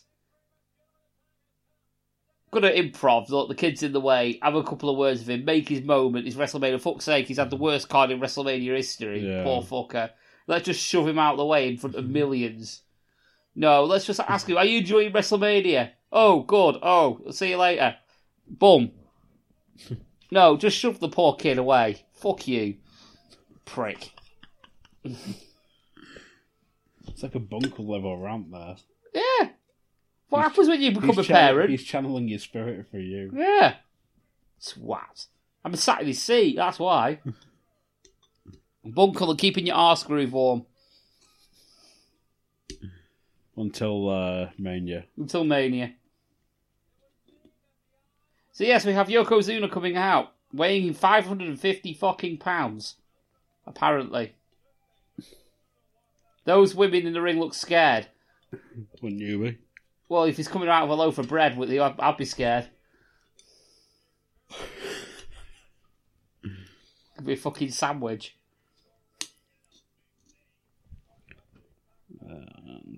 There we go. He's got his notes.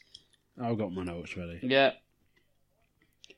So, of course, going into this match, Bret Hart won the belt from Ric Flair. in October 92. Right. Ric Flair's not part of the company now at this point, is he? It was a match never broadcast on TV. Okay. He won it at a house show in Canada. But it was filmed. It was filmed. It was shown on like some Coliseum home video releases around the time. Oh, okay. But at this point, like Bret was like, "I'm going to be like the fighting champion." Just fight every fucker. He had matches with Papa Shango, Shawn Michaels, and Razor Ramon, as well as like rematches with Ric Flair before his match with Yoko here. Ric Flair was out of the company at this point, wasn't he? Or was I think it was around the time he possibly left, because he went back to WCW, didn't he?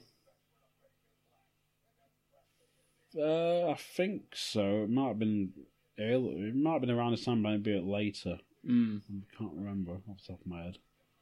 Either way, he went around, obviously. But yes, we have Bret Hart against Yoko, which, if you know your wrestling history, you know the outcome of this. It's one of the biggest bullshit moments in WWE history. Someone pulling their creative fucking control card. Yeah. As a certain Vince Russo once said. In a very famous promo. You'll probably never see that piece of shit ever again. With this match, though, as I found, it's like a standard big man, little man. Like Hart has a technique and speed, but then Yoko has the size, the power, and the speed, strangely. Because he's massive, but he can move quick. This is it. In bursts. And he doesn't blow up. I mean, obviously Heenan's saying it in sort of kayfabe sort of way. But Yokozuna, he did have the stamina, and he did, in a way, he had the stamina, the power, and all that. He could go for a good few. Obviously, you're not going to get an hour Iron Man match out of him, but you'd expect someone of that side literally to throw a punch, throw a kick, and that'd be a lot. No, the guy could fucking work, and work good, which is why he was in the position he was, and he was a unique in the wrestling world. You've not had anyone like him since. Closest you had was Vader. Yeah. I mean, Vader wasn't even that big. He was big, but he weren't Yokozuna big. 450 at the heaviest. Exactly. This is basically another Alexa Bliss on top. Essentially. You know. But it was Bret Hart has claimed before in the past that this was the best match Yokozuna ever had. Well, he would. Everything else is 4 out of fucking 10.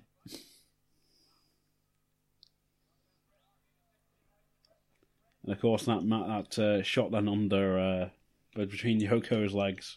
Yummy. Randy Savage, quick to note, look at that view. But that drop kick was awesome, and the way Yokozuna sold it was pretty decent. I mean, obviously, you're not going to knock a man of that height, that size, with a drop kick like that, but the way he made it believable. Yeah. Even the hair works. I mean, obviously, the way it's pulled up, every time he punches you can see he whips his head back. It looks a hell of a lot more impactful than it actually is, or would be. And you just got Yokozuna just ploughing shit out of him. Not in the Braun Strowman and Alexa Bliss way. Well, Bret also has stated before that he was disappointed with Yoko for getting tired and decided to finish the match early. Because he apparently had like another 5 minutes of back and forth or whatever planned. Yeah, but let's be honest. Look at Yokozuna and the type of wrestler he is. He's not a collegiate athlete. He's not going to give you a 25-minute, half an hour clinic. He's going to take Awesome. Mike Awesome's awesome splash. You're not going to get a 25-minute clinic. You're not going to get balls ring to ring, fucking swantons and things like that off him. You're going to get a certain style of Yokozuna. He's going to take a few of your moves. You're going to take a few of his, and he's going to beat you. Yeah.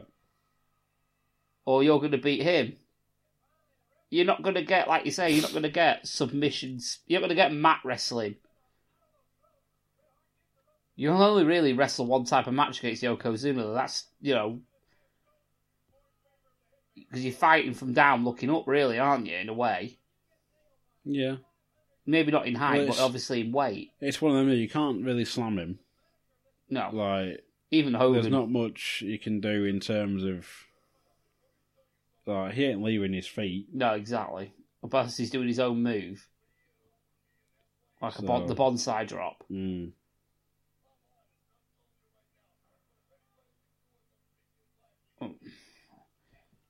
But the guy could move. Look, here we go. Spring into a bleeding leg drop.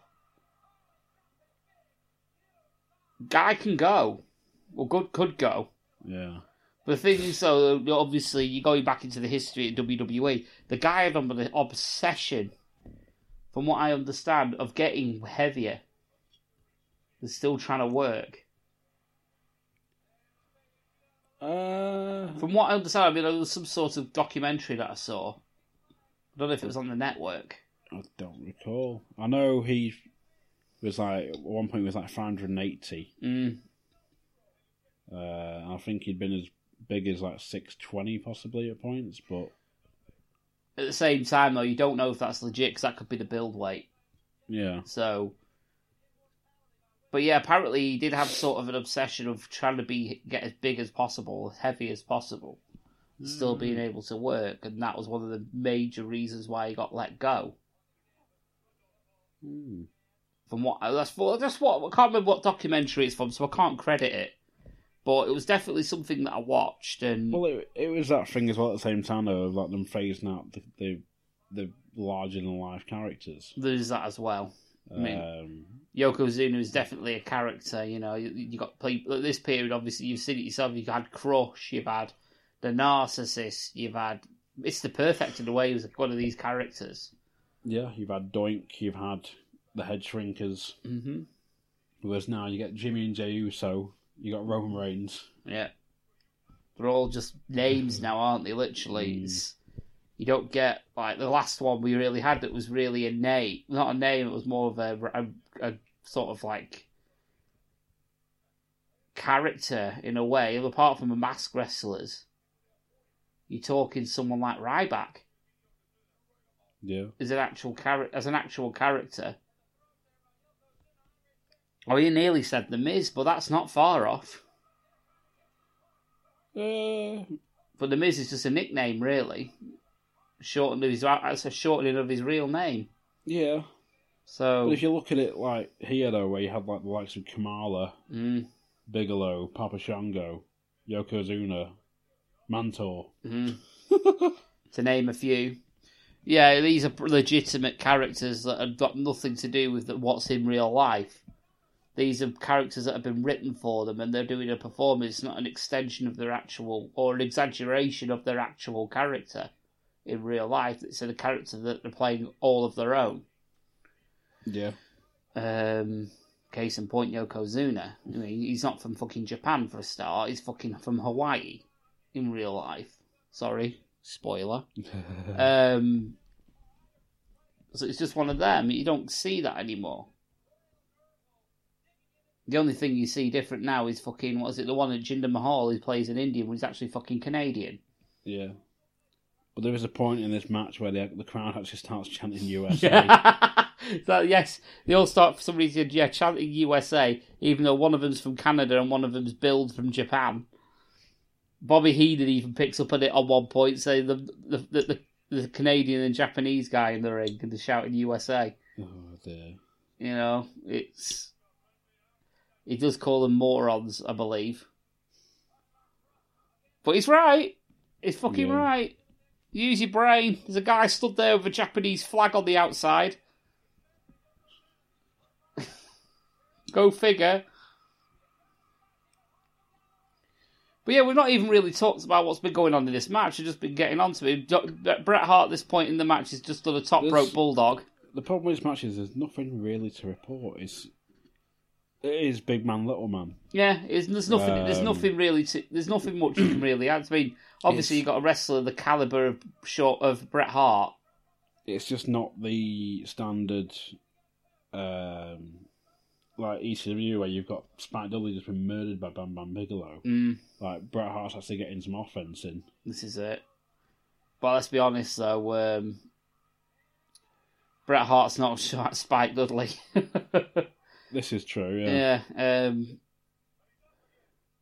I thought that was a nice little bit of selling by Yoko for the clothesline, standing on one foot and teasing the topple over. But then you got Yokozuna coming out. Was it a spine buster? Or you take broken the turnbuckle.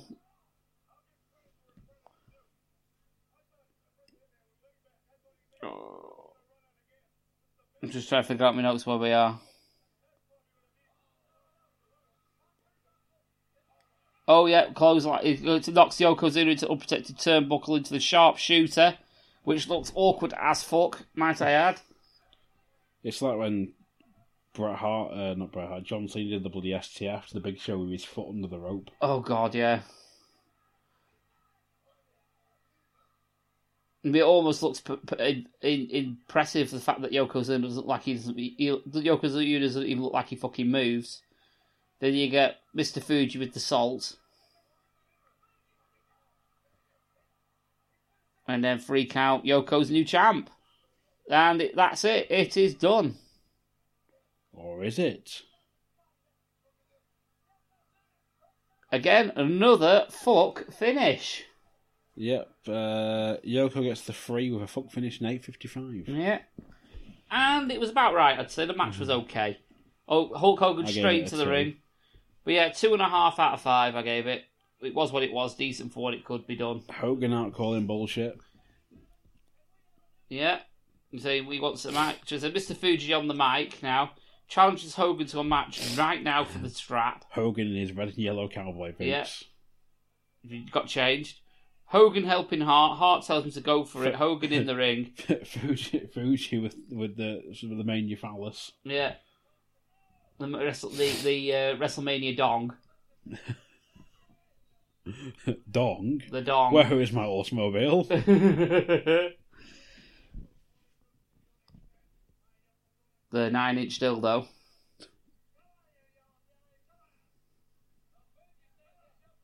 Come on, you yellow belly. Hogan's main colour is yellow.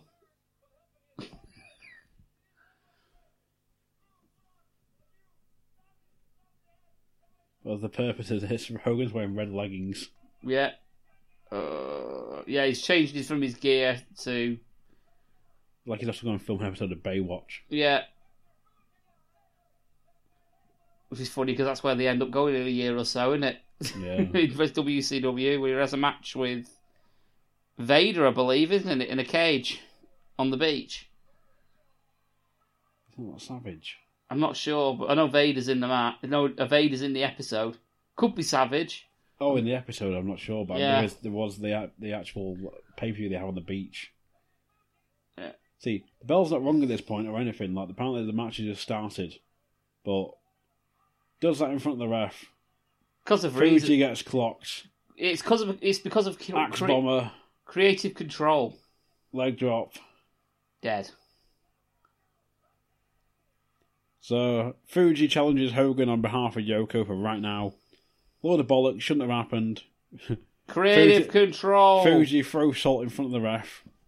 Gets the lariat and the leg drop for the win in 22 seconds to send the fans home happy at around 6 p.m. This pay-per-view started at 4:45 in the afternoon. There you go. And they say they can't put a WrestleMania on in the UK. This pay-per-view says otherwise. Oh, we can't do it because of timing. WrestleMania 9. Fuck you. What about the equipment? You streamed the pay-per-view from the Empress Ballroom in Blackpool and it didn't get stolen. Fuck you. Yeah. It can be done. Fuck you. The fact they can broadcast bloody live shows and that, and they broadcast that Insurrection out live. Yeah. They can do it anywhere. I mean, one of the arguments I had with somebody was saying, oh, they can't get the equipment there. What are you comparing equipment from, 1999 to now? Yeah. All you need is a fucking laptop and a couple of cameras. That's all you need, and an internet connection. Yep. That is all you need. You tell me you can fit that in the back of somebody's boot. A transit van. A transit van is all you need for transport to do a wrestling pay-per-view nowadays. Sorry, 2, 1 to get the ring in. Yeah. So, it's bullshit. Anyone says, they can't get the equipment. Wrong. You're fucking they can, wrong. They just won't do it because of time differences. The equipment's already here. Yeah. The equipment's already here. But like I say, the time difference you can't even say because they did WrestleMania 9 in fucking lunchtime. Well, it may as well be compared to what it is nowadays. I mean, even for us, we could go if they did that now, we could go to bed at midnight. Yeah. It'd be ideal. Well, it's starting at midnight. Yeah, exactly. God fucking help us in a couple of weeks. 2 weeks' time, isn't it? Oh, I'm just going to, thing you up on that monster and shit. Yeah, it's going to be 2 weeks. 2 weeks today with recording. We'll be doing this shit. Yay. But yeah, overall... So, yeah. Anyway, thank fuck that's over. Yeah, overall thoughts. I'm going to say 2 out of 5 for that whole pay-per-view. The Mania... I'll go with that. I'll say, this Mania is rightfully considered the worst Mania of all time. Almost every match had a fuck finish. I think there was one that didn't. That was the Steiner match. It's had criticism for numerous things, including poor booking. Correct. The fact that 90% of the staff were wearing togas. Mm-hmm. Giant Gonzalez bodysuit. Oof. And, of course, the finish of Hogan winning the belt. Yeah, because of creative control. But to touch on that, as I've got on my notes here... So the speculation that Hogan blackmailed Vince to change the outcome of the main event, to have him capture the belt, McMahon agreed, but only if Hogan had dropped the title at SummerSlam back to Bret Hart. Okay. Though, apparently, of course, this didn't happen, as he dropped the belt to Yokozuna, believing Hart not to be in his league, and then he left WCW the following year in '94. Wow. In compensation, Hart was booked to win the King of the Ring tournament. Fair play. So, of course, that's all just purely speculation. So we don't know this for certain. Overall, I'm giving it a 1.5, and that's been fucking generous.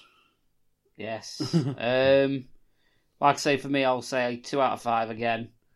This Mania was rightfully considered the worst Mania of all time. Almost every match had a fuck finish. Bullshit endings for the show. Not all bad, though, as a couple of the hidden gems are on this show. Namely, Mr. Perfect Narcissist and Shawn Michaels and Tatanka, for me. Yeah. I'll go with that, but it's the rest of it. Well, as I said, even so, they cannot save this show. I cannot recommend this in good faith. This show in good faith. Avoid. I wish I'd got wankered before this. I know. I said avoid unless you either must watch every single WrestleMania, or you have some strange fetish for watching really bad wrestling. To be fair, that was the only reason I watched Mania 9 in the first place. Morbid curiosity. Well, no, I started watching them all when I bought the box set up to WrestleMania 18 or 17, something like that. And so I started going through and watching them one by one. I got up to WrestleMania 8 and then sort of fell out of love with wrestling because I was like, God, some of these drag on are so boring. Yeah. And it's like, well, it's WrestleMania 9. That's sort of right, I'm going to pick up on WrestleMania 9 now. I watched WrestleMania 9 and I've never made it through a 10. So I may when I get home, I may cleanse my soul with 10. But at the same time, at the time of recording, I have realised that the clocks go forward tonight. So yes, they do. So one less hour of sleep. Therefore, I shall not be doing that. So I'll be going to bed. Methinks.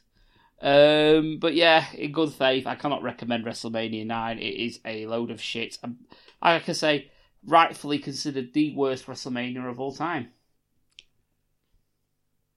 This is true, and I think it's on par with WrestleMania 11 being one of the worst as well. If not, I've not heard anything about WrestleMania 11. I want to say it's 11. 11 or 12 gets quite slated as well, but I can't remember why. But 11's for me stands out to me. Has been awful as well. Because like 12 is when you had like the Warrior come back and he destroys Triple H in like a minute and a half. Fucking hell. So what we'll have to do for next year then, maybe just for shits and giggles, pick the top 3 worst WrestleManias, not including WrestleMania 9. Yeah. Yeah. And then to finish it off, that's like going to be like what 4, 5, and 11 or something. More than likely. More than likely. Or fucking 33, bloody 11, and something else. Yeah, something not great. So, yeah. Join us next week as we descend on the Foxhall in Blackpool for the first podcast of 2018. Absolutely, and the first where it's not only a rad, but we're going to do we're doing a rad, but we're doing the predictions separate, aren't we? Yeah. What I was thinking, this is my plan for the pubcast, because I don't know why I must have captained the ship on the pubcasts. Apart from the first one, Alan did. No, the second one Alan did actually. Yeah, it was the second one. Anyway, what I'm thinking of doing, obviously, we're going to try and make it as close to a 2-hour show as possible. It's not going to be live. It's going to be pre-recorded and then uploaded. First half is going to be your bog standard RAD sort of show, where we just talk random shite and see where it goes. Second half is going to be, because normally the pubcast is sort of like a co-production of RAD and Lost Art of Podcasting. This time, though, because we've been WrestleMania, it's Lost Art of Wrestling. So the second half is going to be pure Lost Art of Wrestling with friends. Yes, THG and his band of hataholics will join us to run down the WrestleMania card Absolutely. and give their predictions. Absolutely, so it's going to be an absolute blast. I'm actually really looking forward to it. So, really looking forward. It'll be like this. It'll only be our second show of the year. Potentially, we could have an extra one. Now, I'm just waiting on audio from certain members of the RAD team, but I'm going to get some sort of snippet out there next week. The Hatamaniacs. Yes, the Hatamaniacs. Even if it's just a, it's either going to be one of the Hatamaniacs, I suppose, or it could potentially be a solo Tip the Hat podcast. So we'll have to see. We shall see. We shall see. But it depends whether I can fit some time in next week, which I should be able to. So get some talking in. There's always time. I'll get something in. We'll sort something out next week. I'll have some spare time. So, of course, for now, that has been WrestleMania 9, and our journey on the road to WrestleMania is coming to an end, unfortunately. We hope you've enjoyed it, and as for WrestleMania 30, after Mania 34 even, maybe we'll take a look at some others. We shall see. Or something else entirely. So how about... Dun. What about this for an idea then, Coxie? I've not mentioned this before, but how about we let the listeners choose our next pay-per-view that we look at? That's what happened with this one. Well, we've got other Mania suggestions, but I want to break from Mania after we do 34. How about a WCW? Oh, fuck. We'll see. I've got a couple of ideas already down in mind. I'm not revealing anything yet till after Mania 34, though. Fair enough. Because we want to keep you wanting to come back. Yes, listeners, scrub that whole conversation from your minds. So yeah, to wrap up, I've been Coxie. I've been Paul THG, Paul the Hat Guy Flinders. Bunkle's not been here. Part-timer. And you've been listening to us talk about WrestleMania 9. Yes, you have. Thanks very much. Bye!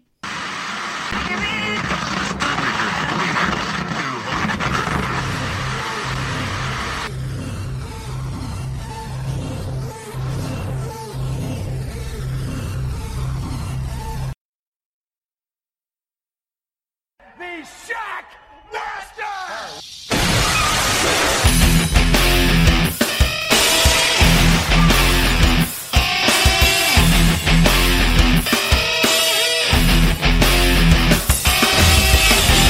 Greetings, grapple fans. It's your old favourite Billy the Boy Bunkle here. Time for another edition of the Lost Art of Kayfabe podcast. I'm, of course, joined by no one, since I missed the original recording of the show for Wrestlemania 9. Just a quick one where I'm going to give my thoughts on the show. A quick rundown of the matches, and then, I'll get out of here. So, first off, what did I think of the venue, etc.? Well, thought it was a little bit small, if I'm honest. 16,000 people, but I'm sure the WWE got subsidised massively by the casino, so can't really argue with that. Commentators for the night, Macho Man and Bobby the Brain have a really, really good chemistry, actually. I didn't catch a lot of what was going on between them, because I was focusing so much on the matches, but the bits that I did catch, they were quite good together. They did a good job with the psychology of the matches. I think JR seemed a little bit lost, but it being his first WrestleMania, I'm kind of happy to let him off with, his performance. He did seem almost a little deer in the headlights a lot of the time and was getting talked over. But no, so on to the matches. First match of the show, IC title match, as seems to be the norm. Shawn Michaels and Tatanka, who I definitely didn't expect in this situation, really. To be honest, my memories of him is, lower card, never really on a pay-per-view. But Shawn Michaels, great competitor, great in ring, it must have been the early days of his run. And the match itself wasn't particularly great. It was quite long, and it felt long. Tatanka for me is not up to scratch. It's chops and more chops and leaping chops and not a right lot else. Shawn Michaels was Shawn Michaels. He is exactly the same as I remember him being in the 2000s. Really, he's just obviously in a bit better shape. Didn't understand the whole concept of having the two women on the outside in either man's corner. Seemed a bit daft to me, to be honest. There was a lot of Sherri chants, but there were no chants for the two wrestlers, which, well, if I was you, I'd be a bit worried. Luna Vachon and Shawn Michaels don't really fit together. To be fair, nor do Tatanka and Sensational Sherri.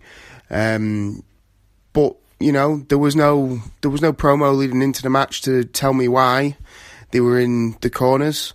In terms of the finish, the finish was a clusterfuck. Basically, no idea why it ended in a DQ, or was it a count out? I'm not too sure. 1 minute it looked like it should have been a DQ, which I could have understood, but then apparently no, they were counted out. Even though he hit his finisher and was about to pin him, but then he just went, oh no, it's a count out. He was like, yeah, kind of fucked up. But anyway, moving on quite quickly. Steiners do a promo. Yeah, they're American and they're from Michigan College. That's basically it. So then the match. The Headshrinkers versus the Steiners. The Headshrinkers of Fatu and Samu, I believe. And the Steiner brothers, who are the same Steiner brothers that we know now, except with hair. And I kind of term this match a gimmick versus no gimmick. Thoughts on the match itself? It was crap, really. It was really, really crap. Rick Steiner's an idiot. The whole match, it's billed as the Headshrinkers basically have incredibly hard heads. So Rick Steiner comes in off a hot tag and thinks, oh, you know what I'll do? I'll bash their heads together, even though that's part of their gimmick. So he whacks their heads together, and then they just look at each other, look at him, and headbutt him.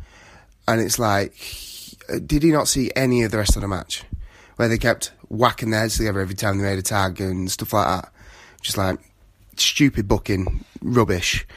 The finish, the finish was a botch. Scott Steiner goes for the Frank Steiner, or Hurricanrana, basically. And, he fluffs it, really. He doesn't get him properly. And, that was a really hard match to watch. Definitely don't go back and watch that match. That's rough. That's a rough match. Next, a Doink promo. Evil Doink at this year's WrestleMania. I was actually quite impressed with Evil Doink. And we got a bit of a promo giving us the build-up to this match against Crush, a man who I have no idea who he is or what he ever did in this business. Never seen him before, never heard of him. I don't understand what his gimmick is. I'm assuming it's based on the fact that his finisher appears to be the head crush, where you put your hands on either side of a man's head and push. Bit shit, if I'm honest. So, this is an incredibly short match. Crush gets all of the offense. No sells Doink. Then, all of a sudden, Doink gets a little bit of offense. Ref gets knocked down. And there's another Doink. And they copy each other like mimes, which is pretty cool. But he's got a loaded arm, so he's got like a fake arm, and they say it's loaded, I assume with weights. And they clock Crush in the head, and it's a 3 count. And I was like, yay! Because Evil Doink actually has some character, and seems to be quite good. Even though, he got boos, he seemed to get a crowd reaction. It was incredibly short, like I said. But, quite interested by the Doink character. I thought that was quite cool. Rather than, it's good to see an actual over heel at this point, as nobody else really was over so far. Crush, he was over as a face as well. He was very... The crowd seemed very into him, though I can't really say why. He didn't seem to have a gimmick to me. He's just a big dude. The crowd was pissed at the end of this match. I loved it. I think Doink's a great character. And then some refs come out and they can't find the other Doink. Bobby Heenan keeps trying to tell us it's an illusion, but nobody else believes him. Moving on. Next match. Razor Ramon versus Bob Backlund. Fucking hell. I mean, Jesus Christ. My notes are literally 2 lines. Bob Backlund has no music and looks a fool. Razor Ramon, who's the bad guy, don't forget, gets chance. I was quite stunned how bad Bob Backlund was in the ring. And then there's a small package and a win, which made this match incredibly awesome because signed, sealed, delivered, small package victory. Fuck you bitches, Razor Ramon wins. Moving on. There's not much else I can say. Money Inc. promo, and they claim to have basically put a hit out on Hulk Hogan. And then we get the match. Money Inc., the champion's out first, as I think happens in every match of this pay-per-view, except for the main event, versus Brutus, Barber, Beefcake, and Hogan. And Hogan comes out with like a really nasty-looking black eye, like his eyes are all bloodshot and stuff. So I'm guessing he actually, it's a kayfabe that there was a hit put on him, but I'm guessing he actually, dropped a weight on him or on his eye or, walked into a door or something. But it looks pretty gross. This match, fucking hell. I realise I haven't done stars for matches so far, but I actually gave this one a star rating of a 1.5. When the heels were in control, it was great. The faces were in control. They did heelish things, which made them not faces. Really didn't like it. Ted DiBiase was good. Brutus Beefcake is terrible. How he ever got into this business, how he ever got made a career in this business.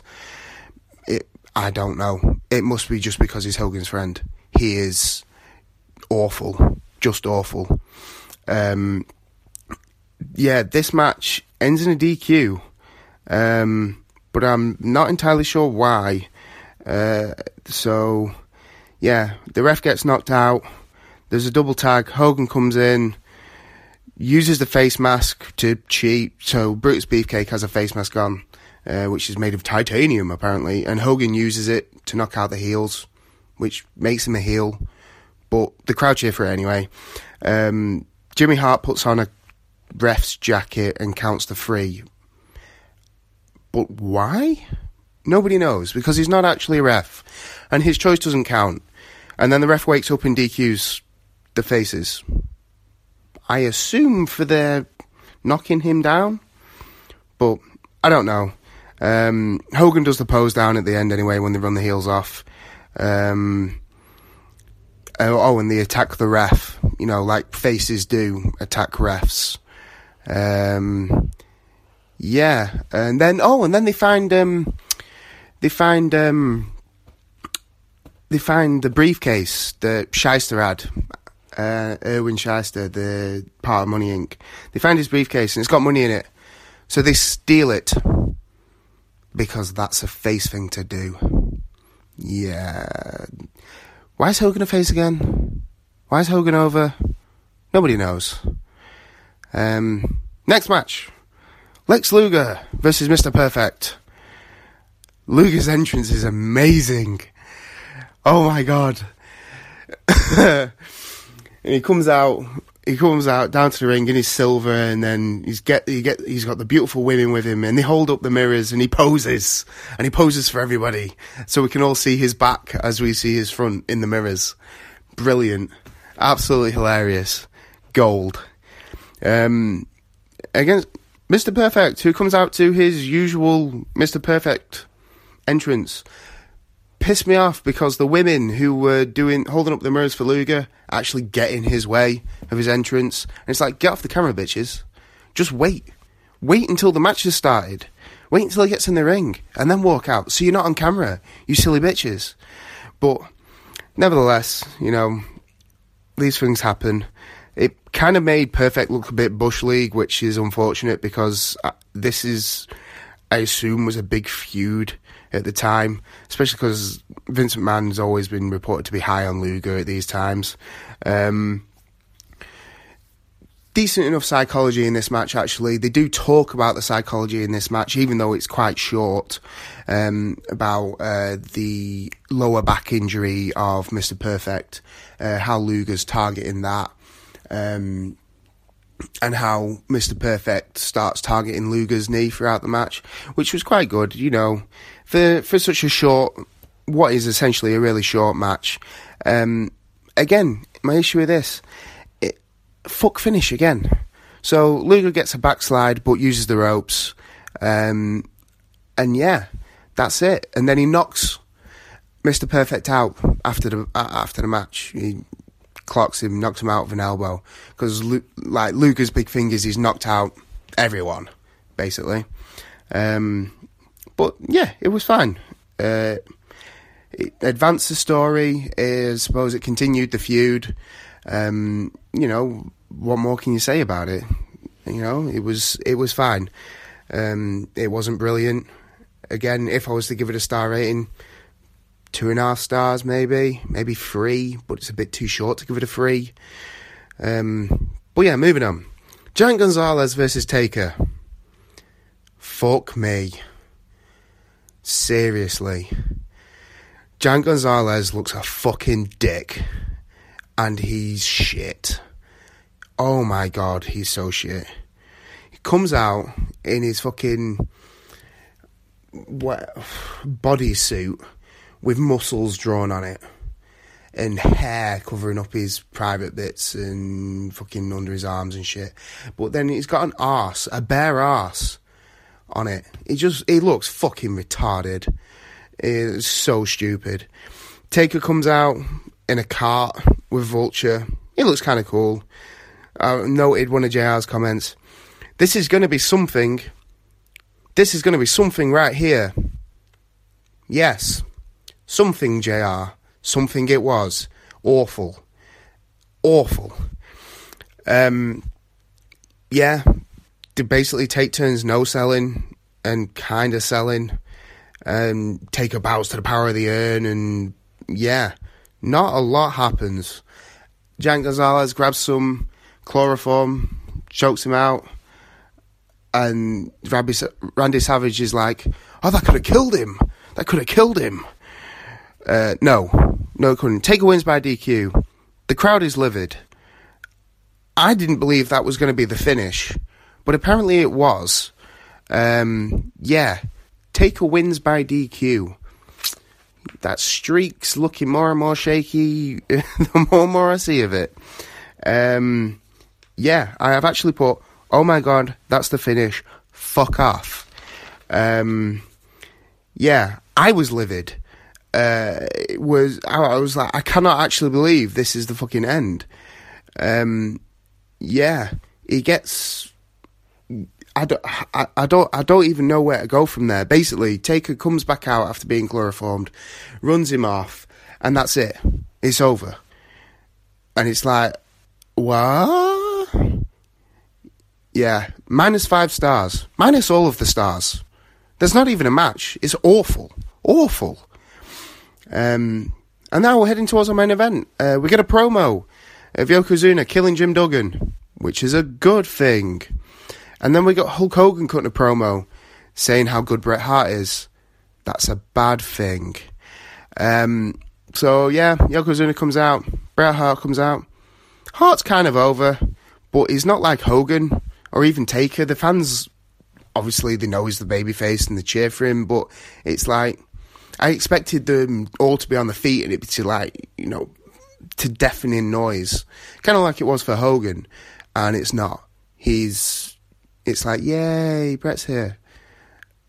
So, instantly I thought, he's not going over. Already, I know the results, by the way. So, but yeah. This match, not a lot happens.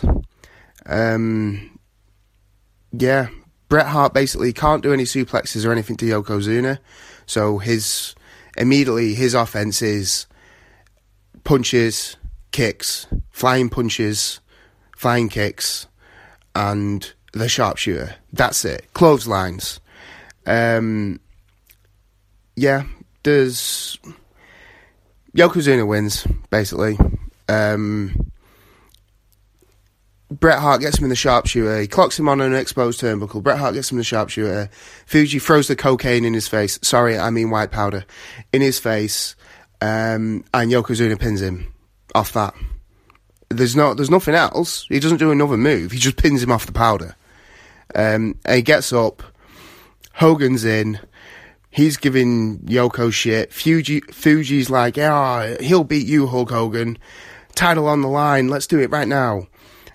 Literally, Yokozuna grabs hold of Hulk Hogan. It looks like he's going to get the powder. The powder hits Yoko in the face. Clothesline, big leg, 3 count. Crowd go mental. What? This powder must, like, paralyse you. Because as soon as it hits you, you're done. It's like super powder. But, yeah. Not good. Not good at all. Crowd goes home happy, maybe. I suppose that's the only thing I can say. My overall thoughts on the pay-per-view. It's crap. It's absolute garbage, as Coxie would say. It's...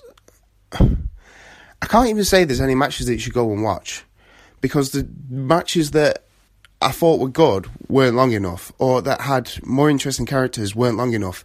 Hogan's match is incredibly long, and it's rubbish. It's absolute rubbish. And there's that many fuck finishes, and finishes that we don't know what's happening. Like the DQ finishes. It's just, yeah, that's the finish. No, it's not a DQ, it's a count out. But it's a DQ, but it's a count out. What? Make up your mind. Book it properly. We don't pay to come to watch WrestleMania just to see fuck finishes. And you know what? Pretty much every match is a fuck finish. Except for the small package victory. Everything else is a fuck finish somewhere, or there's some interference.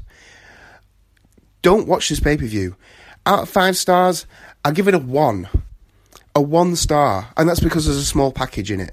A small package pin victory on a WrestleMania. That's your outstanding match. The rest of it, every other match there was fuckery of some kind. Don't watch it. But yeah, so that's my thoughts on WrestleMania 9. Thank you very much for listening. I've been Billy the Boy Bunkle, and that's my opinions on WrestleMania 9. I said, are you ready for the Survivor Series?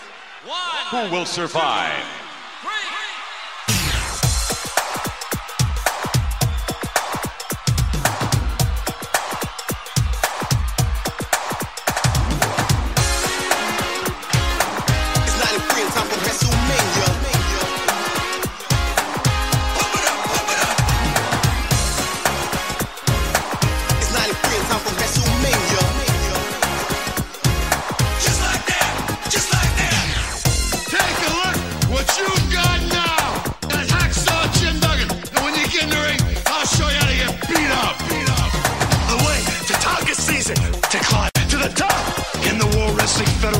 Tatanka would be successful.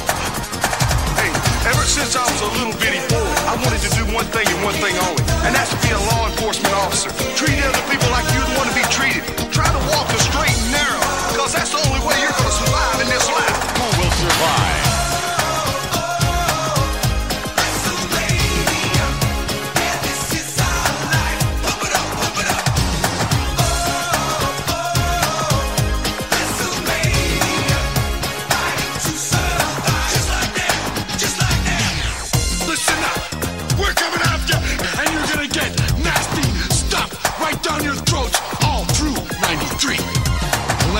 Something, boys. I am the World Wrestling Federation champion. The excellence of execution is on top. There's a new gun in town. I made a vow to become a law enforcement officer. See these handcuffs right here? They're an instrument of justice. The big boss man is law, order, and justice of the World Wrestling Federation. Who will survive?